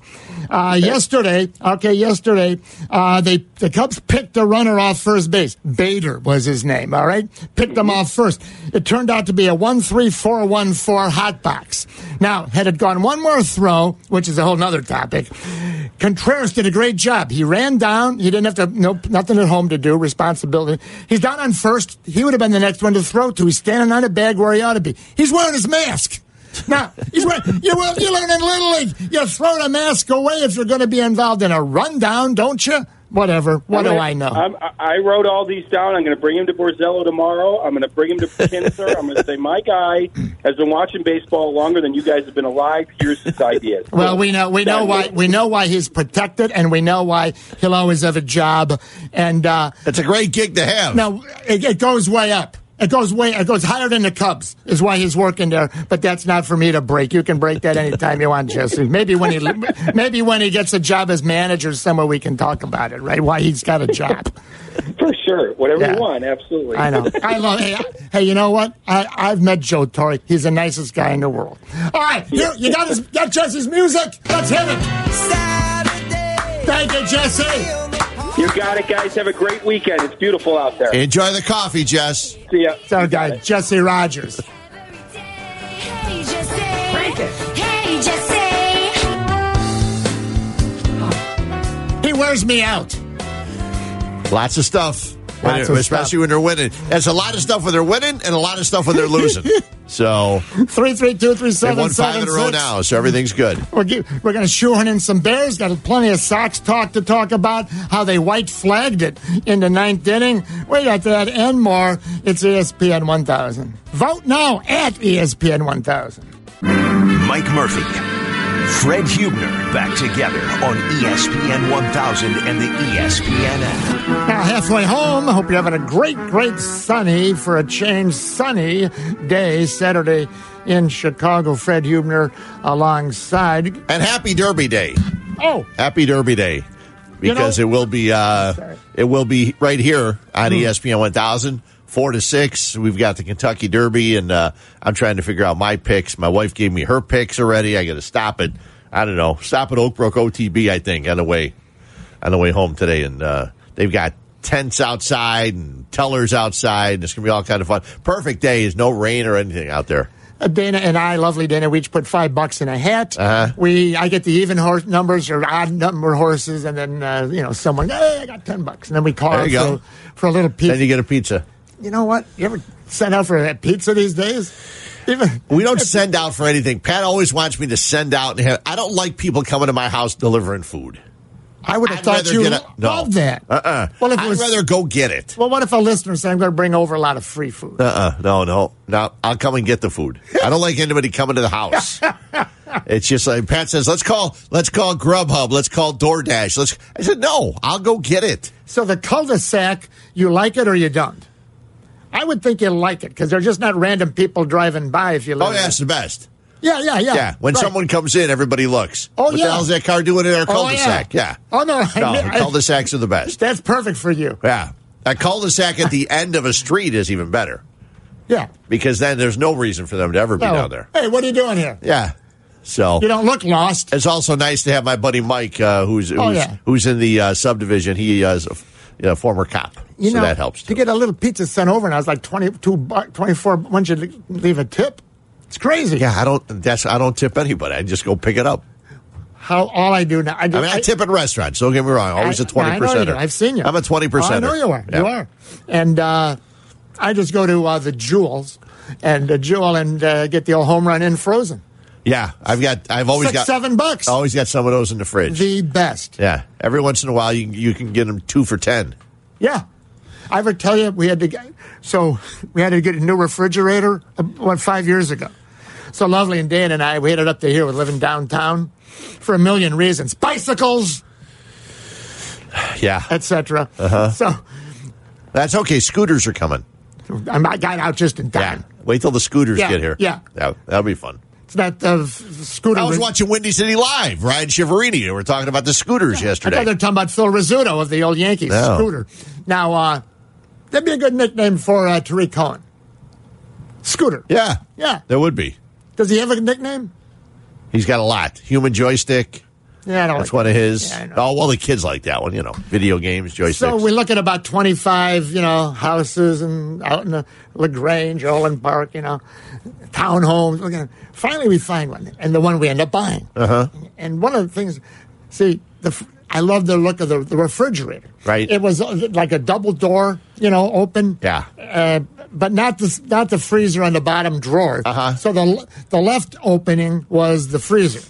Okay. And it was like 1/3 the size of the 2/3. The other side opened up. That was the right side. That was the refrigerator. Right. And I go, that's cool. You thought it was cool? Yeah, until I found out it wouldn't hold a pizza box. A home run in frozen pizza. Yeah. We got to get a new refrigerator. Yep. Who would have thought of that? That's the problem I have with those double doors. You think the Crook home inspector that I hired would have said, you know what, no, okay. But it turned out to the good. Everything turned out great. So, let's bring in Big Bad Sean. All right, we've been talking about it. In the 9th inning yesterday, down 6-1, only 5 runs down, the White Sox, I call it they white flagged the game. Yeah, they brought in a position player down 6-1 in the 9th inning. Rondon from second base. 2 hits, no earned runs. So you can, didn't give up any runs, Fred. You're right. Yeah, he didn't give up any runs. Factually correct. If he gave up runs, it would be more of a talking point, I think. And then I said, you know what? It's disrespecting the game. Okay, 12-1, 9-1. I don't know. Where's the line? Line of a demarcation. I don't know. Oh, it's one of those unwritten rules. That's another. If I hear that anymore, I'm so tired of that. Some guy's got a whole book out about the unwritten rules. Okay, popping up here and there. Fred, I think it was a joke and a farce and bad for the integrity of the game. But how did the people vote? It was A, it was smart, or B, it was a joke to, sort of wave the white flag. 6-1. Big Bad Sean, what'd the fans say? 66% of the fans said it was a joke, meaning 34% said it was a smart move. All right, now, it didn't look like that surprised me. I would have thought fans would have went the other way. You thought it was flip, Fred? Yeah, I would have thought it would have been the other way. Now, it appeared that they probably weren't going to get 5 runs. Not last night. Cold. I think it was starting to drizzle. No. It rained from about the 6th inning on. It was hard to tell on TV, but, the two guys. Jason Benetti, Steve Stone. I was trying to be polite. The two guys. I'm trying to be polite by mentioning the names. But, it's hard to listen to, but the White Sox. Now, sorry, Jason. Delmonico hit the 3-run walk-off. They were down 4-3. I believe that was like Friday. Was that Thursday? No, it was Thursday. Okay, Thursday night. Well, here, this is one of those deals where the producer or whoever works up graphics and stats for anybody, before the game, you feel, man, I nailed it. Here about the 7th inning, and the Sox were trailing. They show this graphic, and here's the guys that are reading the graphic about the White Sox. White Sox in the 7th inning and beyond this year are number 1 in batting average, number 1 in on-base percentage, 2nd in slugging, and plus 20 coming into tonight in a grand total of 28 games. I mean, it's about plus 1 a game for the Sox this year in the late innings. Now, what happens about 2 innings later? 0-1. Delmonico hits it well. Right center field. Bradley at the wall. Jackie Bradley can't make the catch. Hey, Nicky, it's a 3-run homer. And the Sox win. Another walk-off.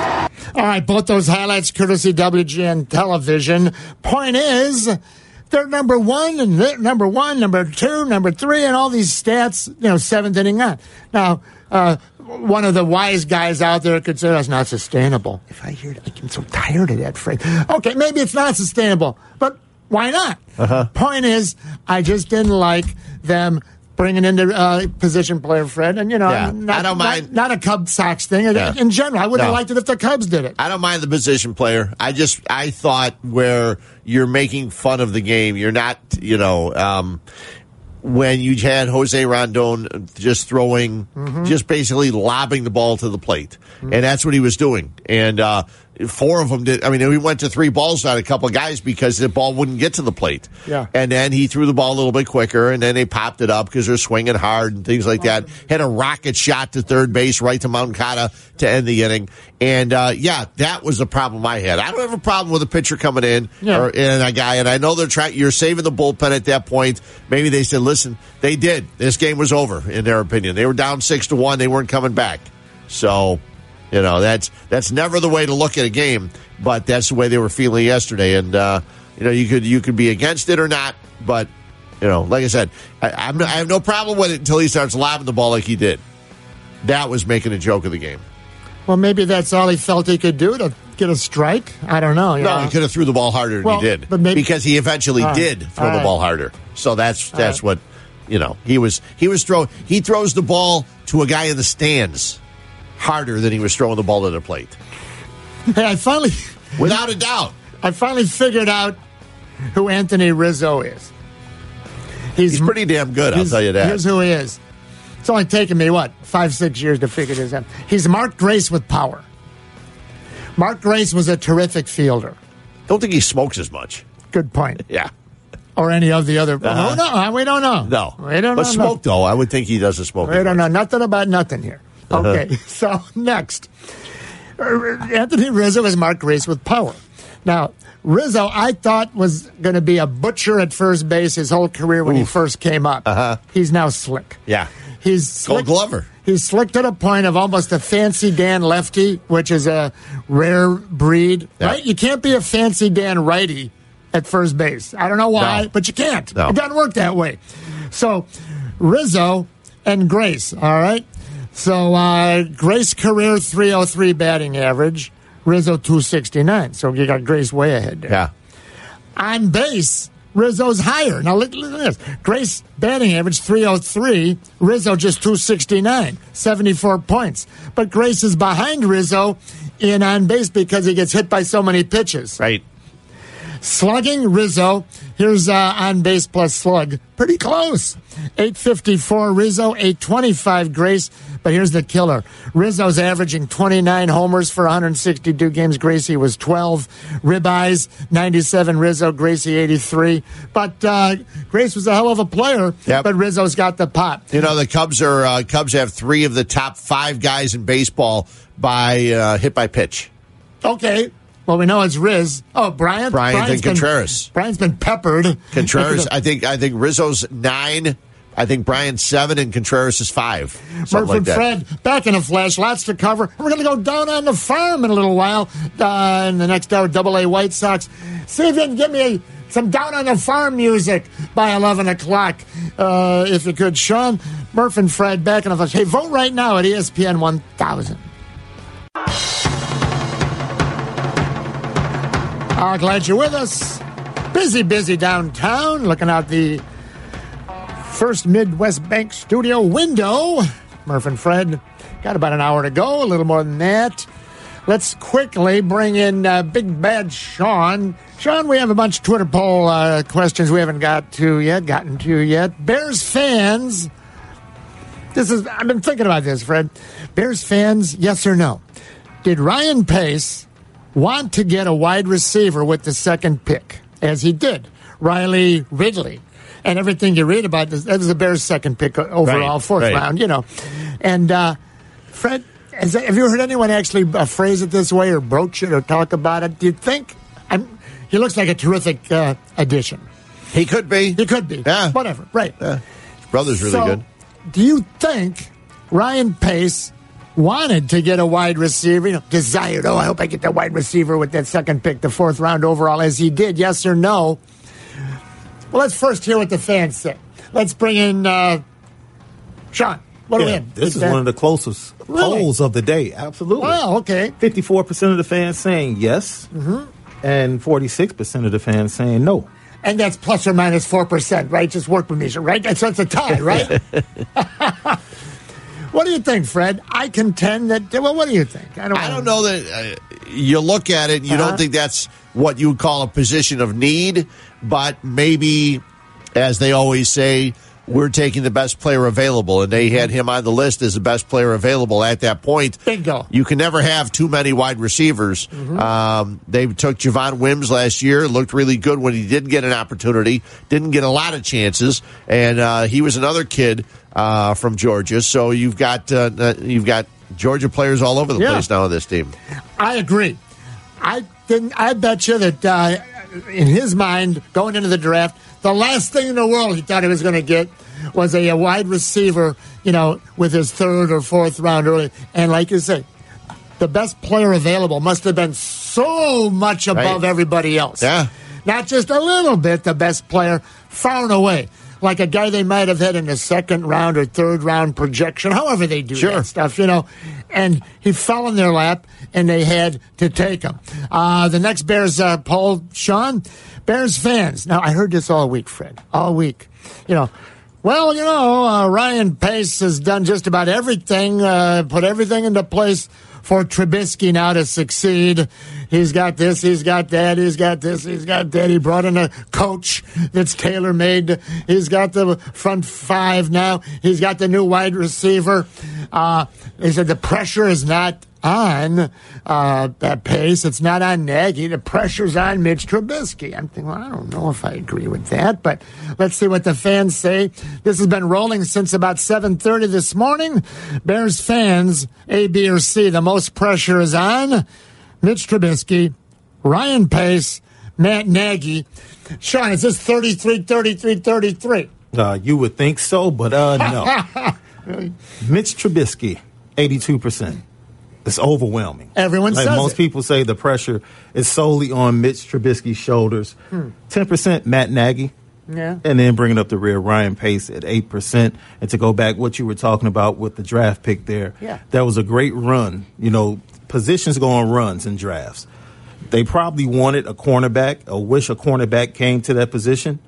But the cornerbacks that they wanted, there was a run in the second and third round. So, like you said, Riley Ridley was probably the best guy on the board, as Fred was talking about, and they just grabbed him. Yeah. They did not expect, you're saying, right, Sean, to have the wide receiver. They did not. And they couldn't. They probably were wishing that a cornerback was there. One of the corners. And it's weird, too, because the two guys they took Duke Shelley, and they're transitioning him to a nickel cornerback. And also the cornerback they did take in the 7th round just moved from a wide receiver last year. So, all right. You know, they always say that, you know, cornerbacks are usually wide receivers that can't catch the ball. So, I don't know. Maybe he couldn't catch the ball and he moved into a corner, but we'll see how he does. Again, a 7th-round pick. You don't expect a lot, but one thing that Ryan Pace has been pretty good at is finding guys on the 2nd and 3rd days. So, it's a runaway. The most pressure's on Trubisky, according to our vote. Matt Nagy down, and then very little pressure on. I would think that the most pressure's on Ryan Pace. He's the one that picked him. Listen, if we're making shirts up that say "Don't let the pressure exceed the pleasure" for Mitch Trubisky, do we have to put like a little Joe Madden trademark on it? Try not to suck. Yeah, I wonder about that. Hey, let's go down on the farm, see what's happening with some of the White Sox prospects. Much more to cover between now and noon. Oh, are the Cubs lineups out yet? Here's why I ask. Nope. The starting pitch, really? Nope. The starting 3 o'clock game. I know, but still, the starting pitcher for the Cardinals, right-hander Michael Wacha. He's a righty, but he's a reverse split guy. What? We'll talk about that after we go down on the farm. Murph and Fred back in a flash, ESPN 1000. 1, 2, 1, 2, 3, 4. Our number 3, Murph and Fred, every Saturday, 9 till noon. Hey, next week, 9 till noon 30. Did you see that? 9 till 12:30. Yeah. Yep. We'll be leading into a baseball game, I believe. Yep. The Cubs. Cubs-Brewers, I think it is. Right here. Yep. A week from today. A little extra. No charge. You get us for 3.5 hours. No charge, never a charge. Thanks for being with us. 1 minute away from down on the farm with the White Sox. First thing, Cubs, Fred, have you seen, is the Cubs lineup out yet? The games are yet. 3? Not yet. Reason I'm interested, starting pitcher for the Cardinals, right-hander Michael Wacha. Oh, actually, as you 41 seconds ago, it came out. All right. Now, he is a reverse split guy. In other words, he's a right-handed pitcher that does better against lefties. So if you better throw a bunch of lefties in there, Joe Madden. Got a righty on the hill. No. Righties, for some weird reason, he's one of those weird reverse guys. So I'm wondering, are we seeing a inordinate amount of lefties? Who do we have there, Fred? How does Taylor Davis righty? Well, you say Contreras hasn't had a day off for about 2 months. Yeah. Okay. Actually, I think he caught Darvish one of the last times he pitched. Okay. So the only lefties in the lineup are Schwarber and Rizzo. Oh, Descalso. No Hayward. No. Okay. No Hayward. It's Descalso, Bryant, Rizzo, Baez, Bodie, and Almora, Schwarber, Davis, and Darvish. So Bryant's in right field. Yes. Very cool. Darvish Bryant in right, Schwarber in left, and Bodie at third. And later on this half hour, Eddie Olczyk was on. He was on a couple times this week. He was on constantly. Well, that is great. It's Derby Day. You can also see him. Also see him on NBC today. He was on their 5 hours of Kentucky Derby coverage, and So that'd be cool. We'll replay a little snippet later this half hour.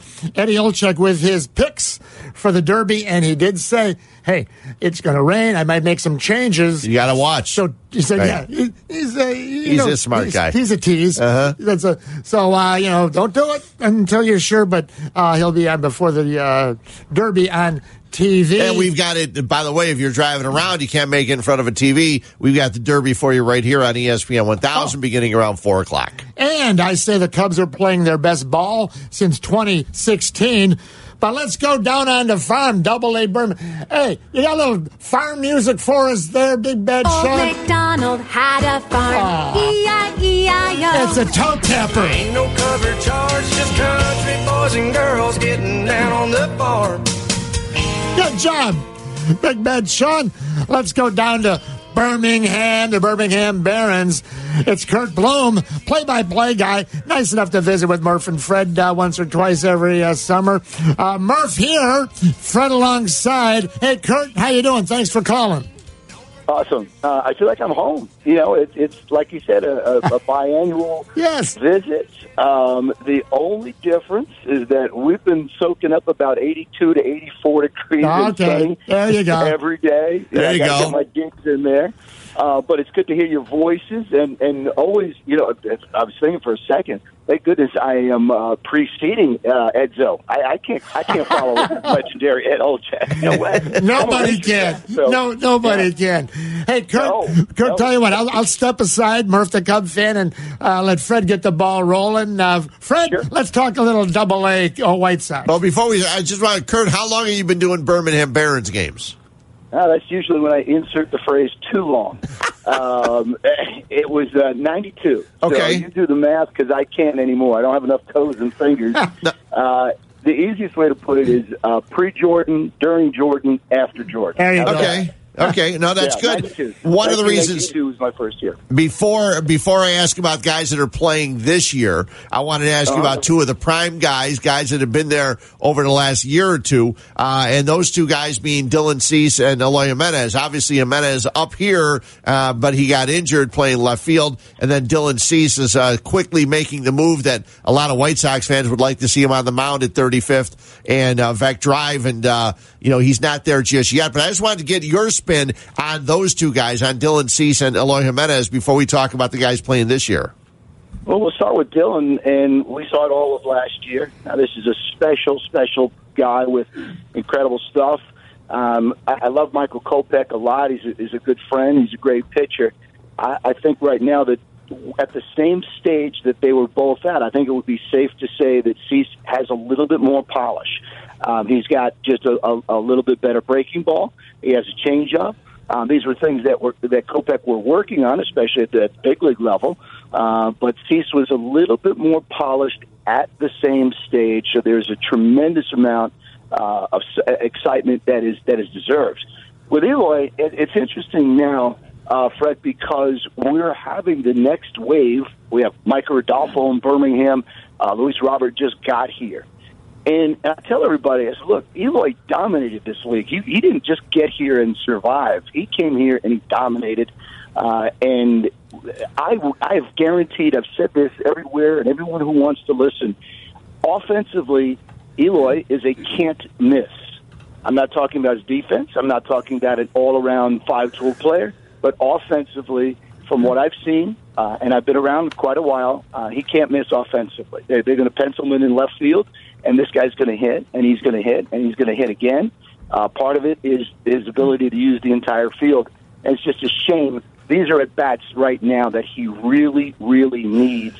And I guess you got your glimpse, and then really, of all places, on a really bad cold night, he has a two-homer game at Yankee Stadium, just to tease you a little bit, just to tease the Sox fan, going, this is what I'm very capable of. Right. And I think the injury is going to take away hundreds of at-bats that he really, really needed, and that's just too bad. That's the only way to put it. Well, one of the other reasons I wanted to ask about that is about 3 weeks ago, I said he's going to hurt himself in the outfield. He's going to get someone killed.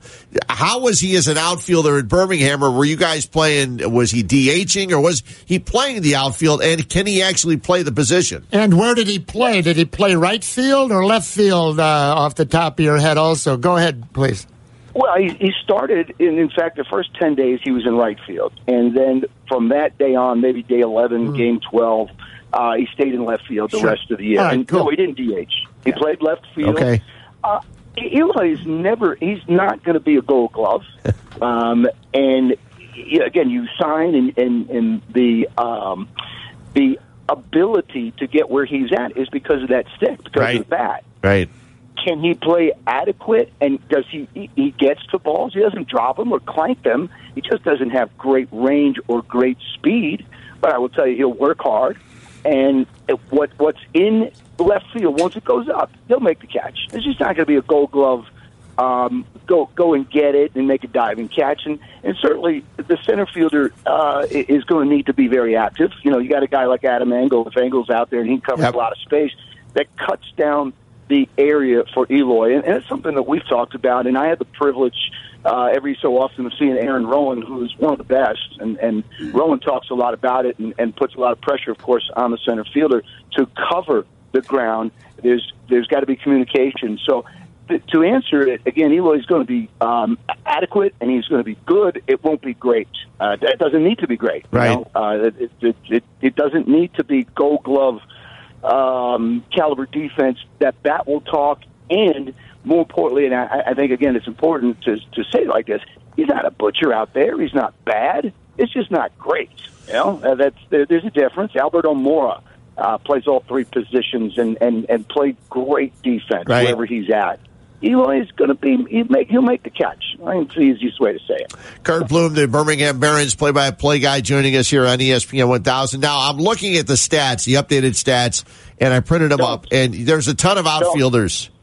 You got a bunch of them. You got Rutherford and Luis Robert. You just mentioned Mike Rodolfo, Luis Gonzalez. None of these guys seem to be hitting like you thought they would hit. That's why I said don't look at the stats. It's really not pretty right now. No, they're not. You know, and they'll tell you one thing, and they perform a different thing. I will tell you what, guys. In my 31 years of baseball, I've always said this, the toughest jump ever is from single A to double A. And that's what they're experiencing. Every one of the guys you just mentioned, they're experiencing that jump. There's no, and so why is it? You ask why. Well, first of all, the pitching pattern is where it starts, which means in Winston, these guys are getting 2-1 fastballs, 3-1 fastballs, 1-0 fastballs. Here, they're getting 2-0 changeups, 2-0 sliders. Completely different pitching pattern than they've ever seen. Two, the speed and the athleticism of the infielders and the outfielders. I talked with Blake Rutherford about it, and Blake early on had a couple of hits. He said, if I'm in A-ball, those are going through. I'm getting RBIs, I'm getting base hits. But guys here make plays at this level. So those are two reasons. We're going to have to all of us are going to have to just downshift one gear in terms of the expectations. I do think by the time we hit stride, which is probably June, July, August, these guys will be more familiar and their numbers will be what they were last year. Right now, it's a slower start than expected. And it's one of these things I talk a lot with Gavin Sheets. I really enjoy him, and I do believe he's the Sox first baseman of the future. And Gavin said, he goes with the infamous, let me grab onto this line, hitting is contagious. Right. And so you got 6 guys, 7 guys, young guys up. None of them are hitting, so none of them are hitting. All right? And he said, look, we're capable of going on a 20-game binge and winning 15 games, 16 games, and just outpowering people, which is what they did last year. All those guys we mentioned, they weren't good. They were very good players last year. They all hit 290 and above, most of them 300. They all had near double digits in home runs. They drove in 60 to 70 runs, and they certainly shined. Things are completely different right now, and you could see the body language. You could see it in their eyes. Again, I went around the batting cage yesterday and talked with a couple people, and they're pressing. They're absolutely trying to impress. They're gripping that bat a little bit stronger than they usually do, and they're trying to do a little bit too much instead of relax, which is what they did last year, obviously, in Winston. Here's the one. I mean, I listed a bunch of guys. The one guy I didn't mention is second on the team in hitting, and that's Joel Booker, who most White Sox fans know nothing about. So what's he all about? Well, I love having Joel, and we had a chance to talk about it a lot during the broadcast because of all the name guys we just mentioned. Adolfo, Luis Gonzalez, don't forget about him. Luis Basabe, who is now back with us. Luis Robert, Mike Rodolfo, Blake Rutherford. Right? This is a great insurance policy. There is no doubt about it. Of all the guys, all of them, the fastest from home to first and from home all the way around the bases. The fastest one, in my opinion, is Joel Booker. I put him against anybody I've seen in the minor leagues. So he comes with speed. Number two, you talk about your defense again. Joel is capable of making that diving catch. He could play all three positions with us, with the Barons, primarily because of Basabe coming up. Robert was on his way up and is here now. And Luis Gonzalez, who they think could also play out there. Joel played the corners a lot, got a very good arm. And the one thing that he really did, we talked about his hitting, and they try to beat him inside, and no player is going to be you're not going to rise to any level if you can't hit a fastball inside. I mean, that's the bottom line in terms of hitting. So he understood that, but more importantly, taking the ball the opposite way. And he said to me, it was funny the way he said, look, I'm not just trying to flare it or just dunk it over the second baseman's head. I'm trying to hit it hard opposite way. So his pitch recognition was outstanding, and anything middle away, he drove it hard to right center, hard to right field, using his wheels, etc. So he's up in AAA right now, promoted about 3 or 4 days ago to make room for some of the other guys. But a great guy, you know what? A great insurance policy. If others get hurt, if others don't pan out, you want a guy like Booker in there to just add to your depth.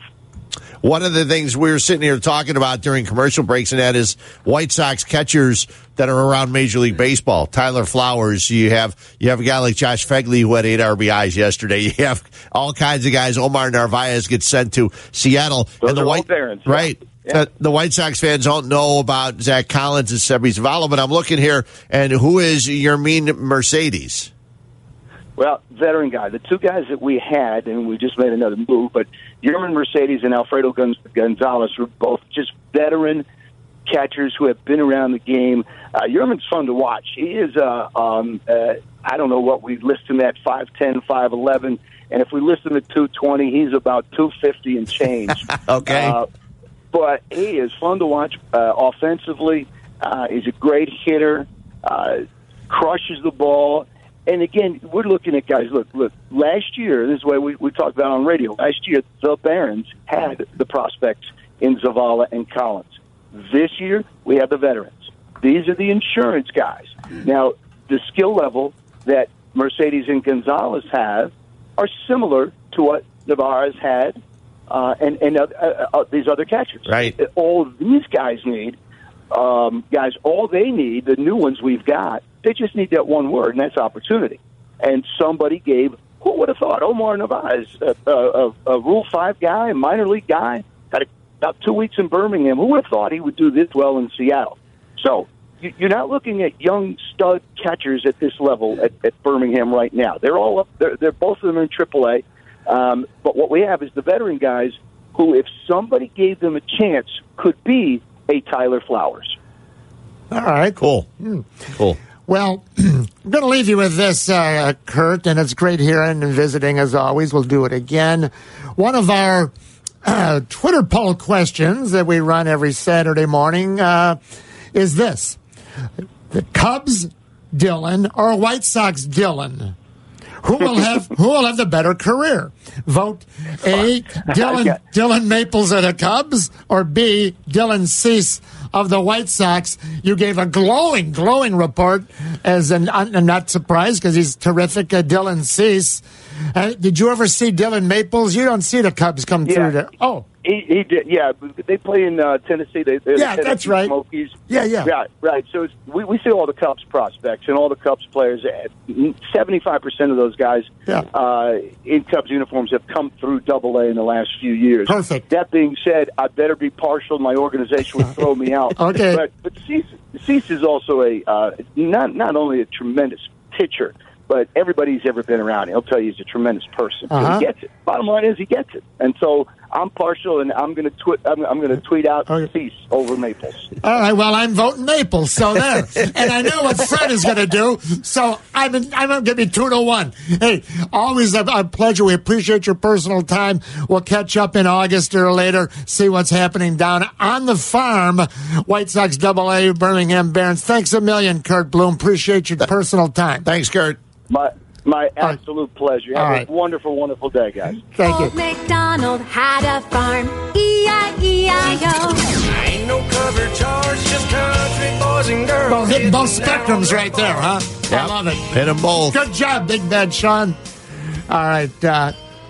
Tell you what, I want to vote. If you want to vote right now at ESPN 1000, the Cubs Dylan or the White Sox Dylan?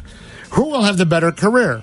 Dylan Maples at the Cubs, Dylan Cease at the White Sox. Now, admittedly, I've seen very little with my eyeballs of Dylan Cease. Right. We see the numbers. We hear the reports. You just heard that.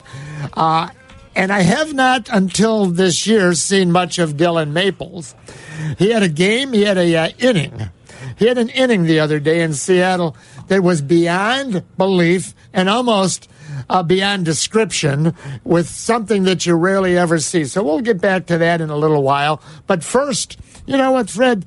I think it's time for the old yellow pad. Let's see here. The sun just came out, so I can't see my board. You got a little yellow, mellow yellow pad music for me there, Big Bad Sean? There's my guy. Thank you, Sean. All right, yellow pad. Fred, I don't know if you happen to notice this, but it's been occurring more and more. So just like it's like coming at you and you don't realize it. You need a new prescription for your glasses over time, right? Well, it happened again, and I think it happens a lot more than I had thought. So I'm watching the ball game. This would have been yesterday, the Cub game. Okay, fine. It's around the top of the sixth inning. And the Cubs pitcher, which would be, had to be Kyle Hendricks, because he pitched a complete game. Right. And top of the sixth, runner on first, nobody out. And the Cardinals are batting, I should say. The Cardinals are batting. Their pitchers at bat. I'm sorry. Doesn't matter. The pitchers at bat, Manfred. And all of a sudden, TV goes to what I think we call a split screen. Yeah. So on the left side, you see the game, and it's smaller. It's weird. And on the right half, you see a commercial. A commercial, right. And we love all our sponsors. They're squeezing them in everywhere now. We love commercials. I mean, it's commercial television. Well, there's a time and a place. Very rarely, rarely will you hear a 30-second commercial over us on the radio. We may read a 30-second commercial, but we're not going to be talking. And while we're talking, the left channel... Don't give any ideas. At least not yet. The left channel of your radio would play a commercial. That's not happening. So, on TV, though, it's a visual, so you can watch both. So, but now here's what happens. Seventh inning yesterday, Cardinals... they have a man on first, nobody out. The pitcher's up. They all of a sudden, boom, they got a split screen. Now a word from whoever, right? Right. So that commercial on the right side is not just visual. It's got sound. Sure it does. It's also audio. It's like a regular commercial. Right, they shut the sound off on the other one. They shut the sound off on Len Casper and Jimmy DeShays. Right. Well, you know what they're thinking. Can they do that? Can't they do that on the other side of town? I'm sorry, go ahead. Now... So you know what they're thinking in the winter? They go, well, you know what? We can do this a few times. And we slide these in when the pitcher's hitting. I said, maybe it's because the Sox don't have pitchers batting. I don't know. Let me finish. You see? Maybe that's the answer to your question. No, they do it there, too. Oh, that's right. Okay. So they're throwing in there when the pitcher's batting. Not going to happen, right? So there it is, 30-second commercial running, and you hear the audio, and like you say, it mutes out, if that's the right word. They turn off the microphone, right? But you're watching it, it's a little scrunched up. Well, what do you know? Kyle Hendricks throws over to first and picks the runner off. There you go. A big, exciting play. And you missed it. And the runner's, he's mad at himself. And when they show the replay of that, do they have to show the commercial again? Good one. So... Jeez. Someone's sitting back at the ranch or the sales manager. Darn, I didn't think there'd ever be anything happen when this stupid pitcher's batting. All right, that's one. Number two. No, it's frustrating. They do it a lot, and it something always seems to happen. The M&M's guy. All right? Yep, my guy. Yeah. Now, did you hear he lost his jacket? He's got a replacement that's a little different. Everyone knows that. I did not. We're talking about the guy often sits in a... I know George. Supposed to be a great guy. Yep. Sits behind home plate at Sox Park and a guaranteed rate. And he's got the yellow jacket on. M&M's race car M&M's, jacket. Yeah. Well, evidently his car, I heard the story, his car was either towed or stolen or whatever the hell, but his jacket was in the trunk. We should have been wearing it. That's why. It's what happens when you take the jacket off, George. So he looked around and got as close as he could find a replacement. Right. So now the Cubs and the Sox were both home yesterday, obviously. So don't say White Sox because it was Red Sox. I heard that all day, too. They're driving nuts. Well, George was at both games. He was way down by where the old Wrigley Field visitors' bullpen would be, like in the front row. Yeah. And a foul ball came right near him, so he's on the screen there, and there he is, and there he was last night.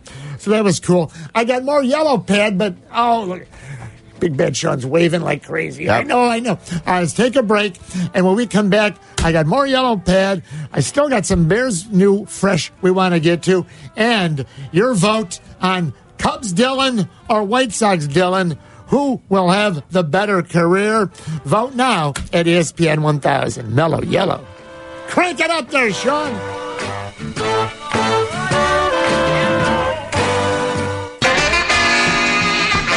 It's Murph. It's Fred. It's ESPN 1000. Welcome back. Lots to cover. Oh, I know. I always do this. I tease something, and then what do we do? Then we forget. On the way home, and you go, damn. Forgot to give that. Palm of the hand to the forehead. All right. Eddie Olczyk. He was on with Caparoo. I was all ready to tell you that Eric Ostrowski's not here today. No, the other EO. The first EO. Yes. Eddie Olczyk. Edzo. And he'll be dressed up. He'll be dapper. He'll be dapper at the Kentucky Derby all day today. He was really bummed about the rain coming. Almost imminent on the weather report. I saw some pictures from some people I know that are down at the Derby, and it looks gorgeous down there right now. Right now? Uh-huh. Yep. It's only, 5 o'clock? So it's only, 5.5, 6 hours away. Storm coming, though? Okay. I don't know if storm's coming or not. Well, the reason it's important is, you know what? He's a mudder. The horse can be, some horses don't like running in the mud. No. Fred, you grew up. I don't like walking in the rain. So. You grew up at Sportsman's Park. Yes, I did. And I used to go in there also.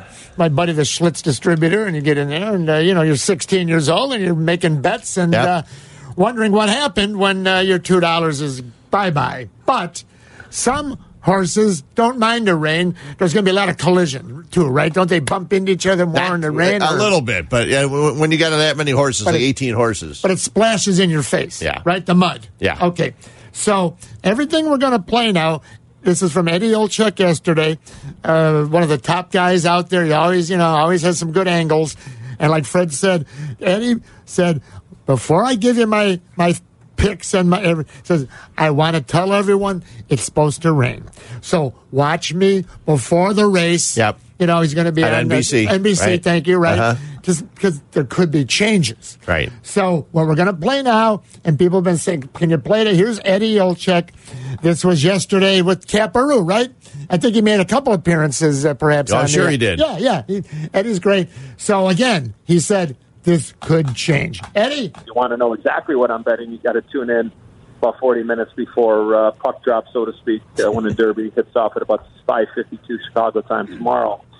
I'm going to use the 8-horse Tacitus. I'm going to use the 13-horse Code of Honor. I'm going to use the 16-horse Game Winner, and I'm going to use the 17-horse Roadster.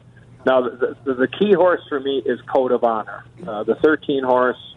There it is. Key everything to the 13-horse. If you're going to box and wheel and do all that elaborate, exotic, throw in the 13 there, right? Always throwing the 13. Yep. All right, Fred. And don't forget, we've got the race here. You're driving around. You can't make it in front of a TV. Thank you. We've got the race here on ESPN 1000 beginning around 4 o'clock with the coverage. Hey, guys, as I look at weather.com, the rain and precipitation, which is at 90%, it's going to start at 3:15 Eastern, they say. Ooh. Right on cue. Yes. And all right. It will be occasional rain for the rest of the day, beginning at 3:15 Eastern. Okay, if Kentucky. If it's occasional light rain, that's not a problem. That's not too bad. But Sean, I know you're flying down there right after the show, and so how about your big bonnet, the big hat with all the feathers and all that? Is that going to be get the rain on it? I think I'll stay away from those. I might wear the bright suit like everybody else, but I'll stay away from the body. It is quite a show, isn't it, down there? It's fun to watch. Everyone's like, oh, yeah, I was down there. Oh, okay. I went down there from SIU Carbondale. We drive down. It was just a nice little ride down there.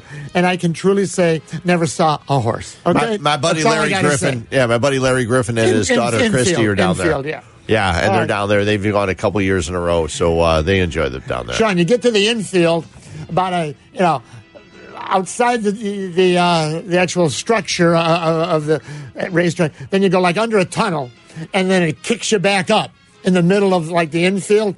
When I was down there, but 100,000 drunks running around, and it belches you back up the tunnel, like not right at the, but in a ways, and you lose you don't even know what direction you're looking, and of course, everyone's knocking down Wiedemann and Hootapole. What?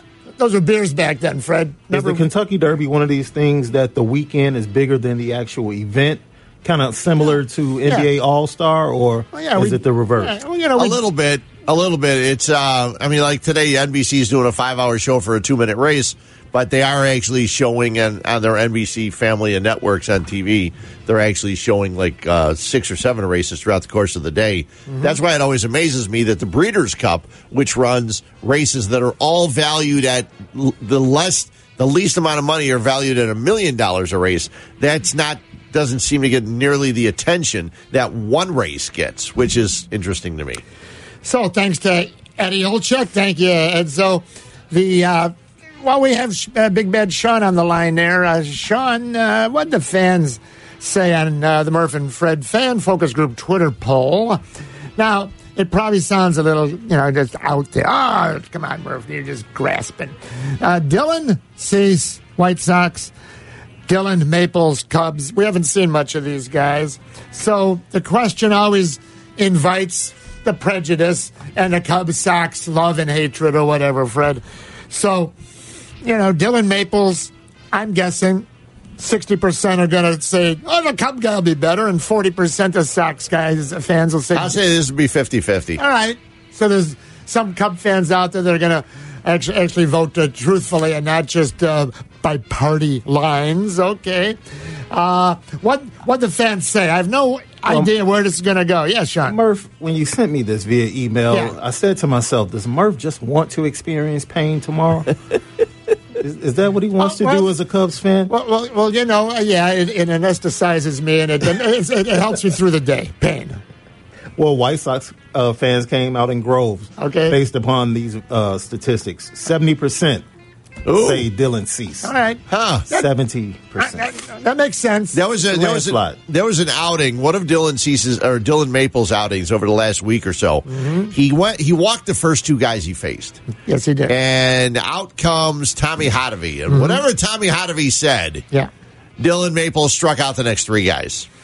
And it's interesting that whatever the pitching coaches do. Even yesterday, there was a time where Ronaldo Lopez was in trouble. Lopez didn't pitch all that bad. Can you talk about the first inning of the Sox, and then we'll get back to there was Dylan. A guy on, and then there was a ground ball, a rocket shot hit to second base that went in and out of the glove of Jose Rondon at second base. Would have been the third out of an inning, right? And instead, very next pitch to Rafael Devers lands 438 feet away. Boom shakalaka. Into foliage, as Jason Benetti would say. In fact, or foliage. I'm sorry, Jason. I want to get you right. In fact, the first 2 hitters didn't start the game for Boston Red Sox make out. Yeah. Then the third hitter gets on, and the fourth hitter hits a 2-hopper, a rocket, 1-hopper. It was a shot. Oh, yeah. But it was in and out of the glove. Yeah.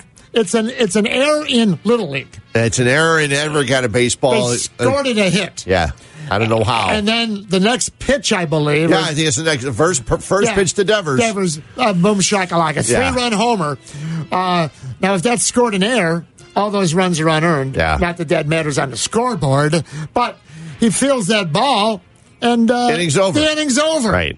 Then you have that pitcher's duel because then Lopez doesn't give up another run until the 5th or 6th inning. So back to the Dylans. They lose 6-1, and some guy named Chris Sale strikes out 10. Oh, first win of the year for Chris Sale. You know what? I'm glad you mentioned Chris Sale too. All right. How many times did you hear this the last 2 days? All right. Not on this station. Chris Sale, longtime White Sox, is now a Red Sox. You and I are the only ones that, because yesterday they did it on TV too, and I saw it on one of the other. Yeah. Here's what it is. It's terrible. Here's how you say it, everybody. And I don't care, fans. I'm talking about broadcast people, all right? Here's what you say. Chris Sale, longtime White Sox, is now a Red Sox. Not longtime Chris Sale, longtime White Sox, now a Red Sox. Here's a little trick. SOX is not a word. It's a made-up word. It's always plural. Yep. It's never singular, plural. It's Sox. It's SOX. Yeah. So anyone, you see, if you live in Chicago or Boston, you ought to know this. I give a pass. Even like to people that did not grow up in Boston or Chicago, right? Or the Amarillo Gold Sox back in the 70s in the Texas League. The Utica Blue Sox. Oh, there you go. Yeah, any of them. Yeah. But, you know. If you're a Blue Sox player, you're not a Blue Sox, you're a Blue Sox. So just a little tip if you're into broadcasting. It might sound a little less ignorant if you say, Chris Sale, longtime White Sox, is now a Red Sox. Okay. Yeah. Now, how did I get there? Because you had to mention Chris Sale. Yeah, I tried not to, but I was hoping he'd get rocked again. Who had a great outing. But, real quick. So, Dylan Maples of the Cubs, right? And you had a great point right or mention right there. Yeah. He walked two, strikes out 3. All right. Now he pitches Wednesday. Yours, I think, was maybe Sunday or whatever. Yeah, I can't remember what it was. They had the off day Monday and Thursday. It's confusing. I was going to say they play every day, but they don't. No. So, yeah. So 6 off days, I think, in April. Wednesday, the Cubs beat the Mariners 11-0. It's a 5 p.m. Chicago start. Hamels is rolling along. They bring in this bust-out Webster, who actually got through the 8th inning, and it's going to be a one-hit shutout for the Cubs. Maples comes in for the 9th. Fred, he faced 3 batters, struck them all out. Yeah. But he threw 17 pitches, all right? Not one pitch was hit, even for a foul ball. No contact. Okay. All right. The first batter, Haniger. He throws him slider, slider, slider, slider. Those are all 90. Then on a 2-2 pitch, he throws another slider at 90, swing and a miss. Now here comes Santana. All right? Fastball 98, slider 90. Fastball 97, fastball 98, 90, 90, strikes him out. Never touched the ball. Then Encarnacion, which is fun to say. 1, 2, 3, 4, 5, 6 pitches, including 5 90-mile-an-hour sliders and the 97-mile-an-hour fastball. He strikes out the side. He's always walked people. Right. Here's a guy that could be, again, an elite 9th inning, lock him down. He's got right-handers buckling on sliders that start at him. And like when Marmol was a rookie the first couple of years. Oh, it was tremendous. Yeah. So I'm telling you, right now, I know Dylan Cease is 70%. That's probably a good number, percent voted. But don't go to sleep on Dylan Maples. If he can throw the ball over even some of the time, right. You know what? Boom. He's unhittable. I know. Time to take a break. Got some great final thoughts coming up. Yellow Pad's still loaded up here. Wanted to talk about Oreo cookies if we have time. Back in a flash, Murph and Fred, ESPN 1000. They call me Mellow Yellow. Good morning, everybody. The kickoff should be at Soldiers Field. The Bears should give away beers. You start in the north end zone, and everybody's waving their hands for the kickoff, and then everybody moves to the south end zone for another round of beers, and then the kickoff goes that way. Give me some beers. Oh, that's for me. I love that guy. Fred, we have a poll question on here since about, 7:30, 8 o'clock this morning. Will you get tired of the Bears kicking derby between now and September? Yes, perhaps. Not sure yet. Or no, I won't. I got sick of it Friday at 10. Friday morning at 10 o'clock. I was tired of it. That's a big yes. Yeah. Sean. Big yes. Sean, what did fans vote? What came in first? The fans agree with Fred here. 50% of the fans said yes. 34% of the fans said no. Okay. And then 16 said perhaps. I love it. Hey, Yellow Pad, give me some yellow music there. Yellow Pad music, mellow yellow. Oh, meant to mention this. So I was checking out Dylan Maples, the throwing that Bugs Bunny jumping ball. Right. And guess who drafted him? Jim Hendry. Oh, yeah? Yeah. Yeah, I would love to see this guy really come on and see how Theo and McLeod tried. Oh, yeah, well, we've developed him. But, here, 2011 draft. That was the last year for Jim Hendry. 14th round. But I found out he had committed to be quarterback at North Carolina. Okay. And they wooed him away. Rizzo, 4 homers in his last 5 games. Is Rizzo in the starting? That's pretty good. Is he in the starting lineup? Yeah, he is. He's batting third. Your lineup for your Chicago Cubs, 3:05 first pitch against Michael Wacha. Yeah. It's Daniel Descalso at second base, Chris Bryant in right, Anthony Rizzo at first, Javi Baez at short, David Bodie at third, Albert Elmore at center. Kyle Schwarber is in left, and it's Taylor Davis behind the plate, and Yu Darvish is on the hill. He's the one with the eyes. He always, in the minors, stares at the camera. Did you see that whole video? Yeah, I did. Yeah, you didn't like it. Not at all. I could tell. No. I'm with Tom Waddle. Social media is going to be the death of us all. Yeah, Tommy might be onto something there. Yeah, he sure is. So, Jim DeShays, could this be right? He said this during the game yesterday, and Kyle Hendricks, 1-0 shutout, 4-0, but Syndergaard hit that home run, and he won 1-0 shutout. Yep. Amazing, right? DeShays said Bob Gibson 6 times in his career pitched a 1-0 shutout with his home run being the only run. Is that probably possible? 2 or 3 times against the Cubs? 6. Yeah, exactly. Because he pitched against Fergie, it seemed like 6 times a year. Fergie probably did it also. Yeah. Fergie could hit. Yeah, he also. can. Hey, I want to thank our guest, Jesse Rogers, and the Birmingham Barons AA play-by-play White Sox guy, Curt Bloom. Yeah, Sean Davis, all of his help. Don't forget, I'll be back tomorrow. Chris Black and Adam Abdallah tomorrow at 8 today, and Chris has an interview with Mitchell Trubisky. You don't want to miss that. Murph and Fred saying, I hope you picked the right mutter. Thanks for listening. Thanks for calling. See you later, everybody. Good morning, everybody. The kickoff should be at Soldiers Field. Mm-hmm. The Bears should give away beers. You start in the north end zone, and everybody's waving their hands for the kickoff, and then everybody moves to the south end zone for another round of beers, and then the kickoff goes that way.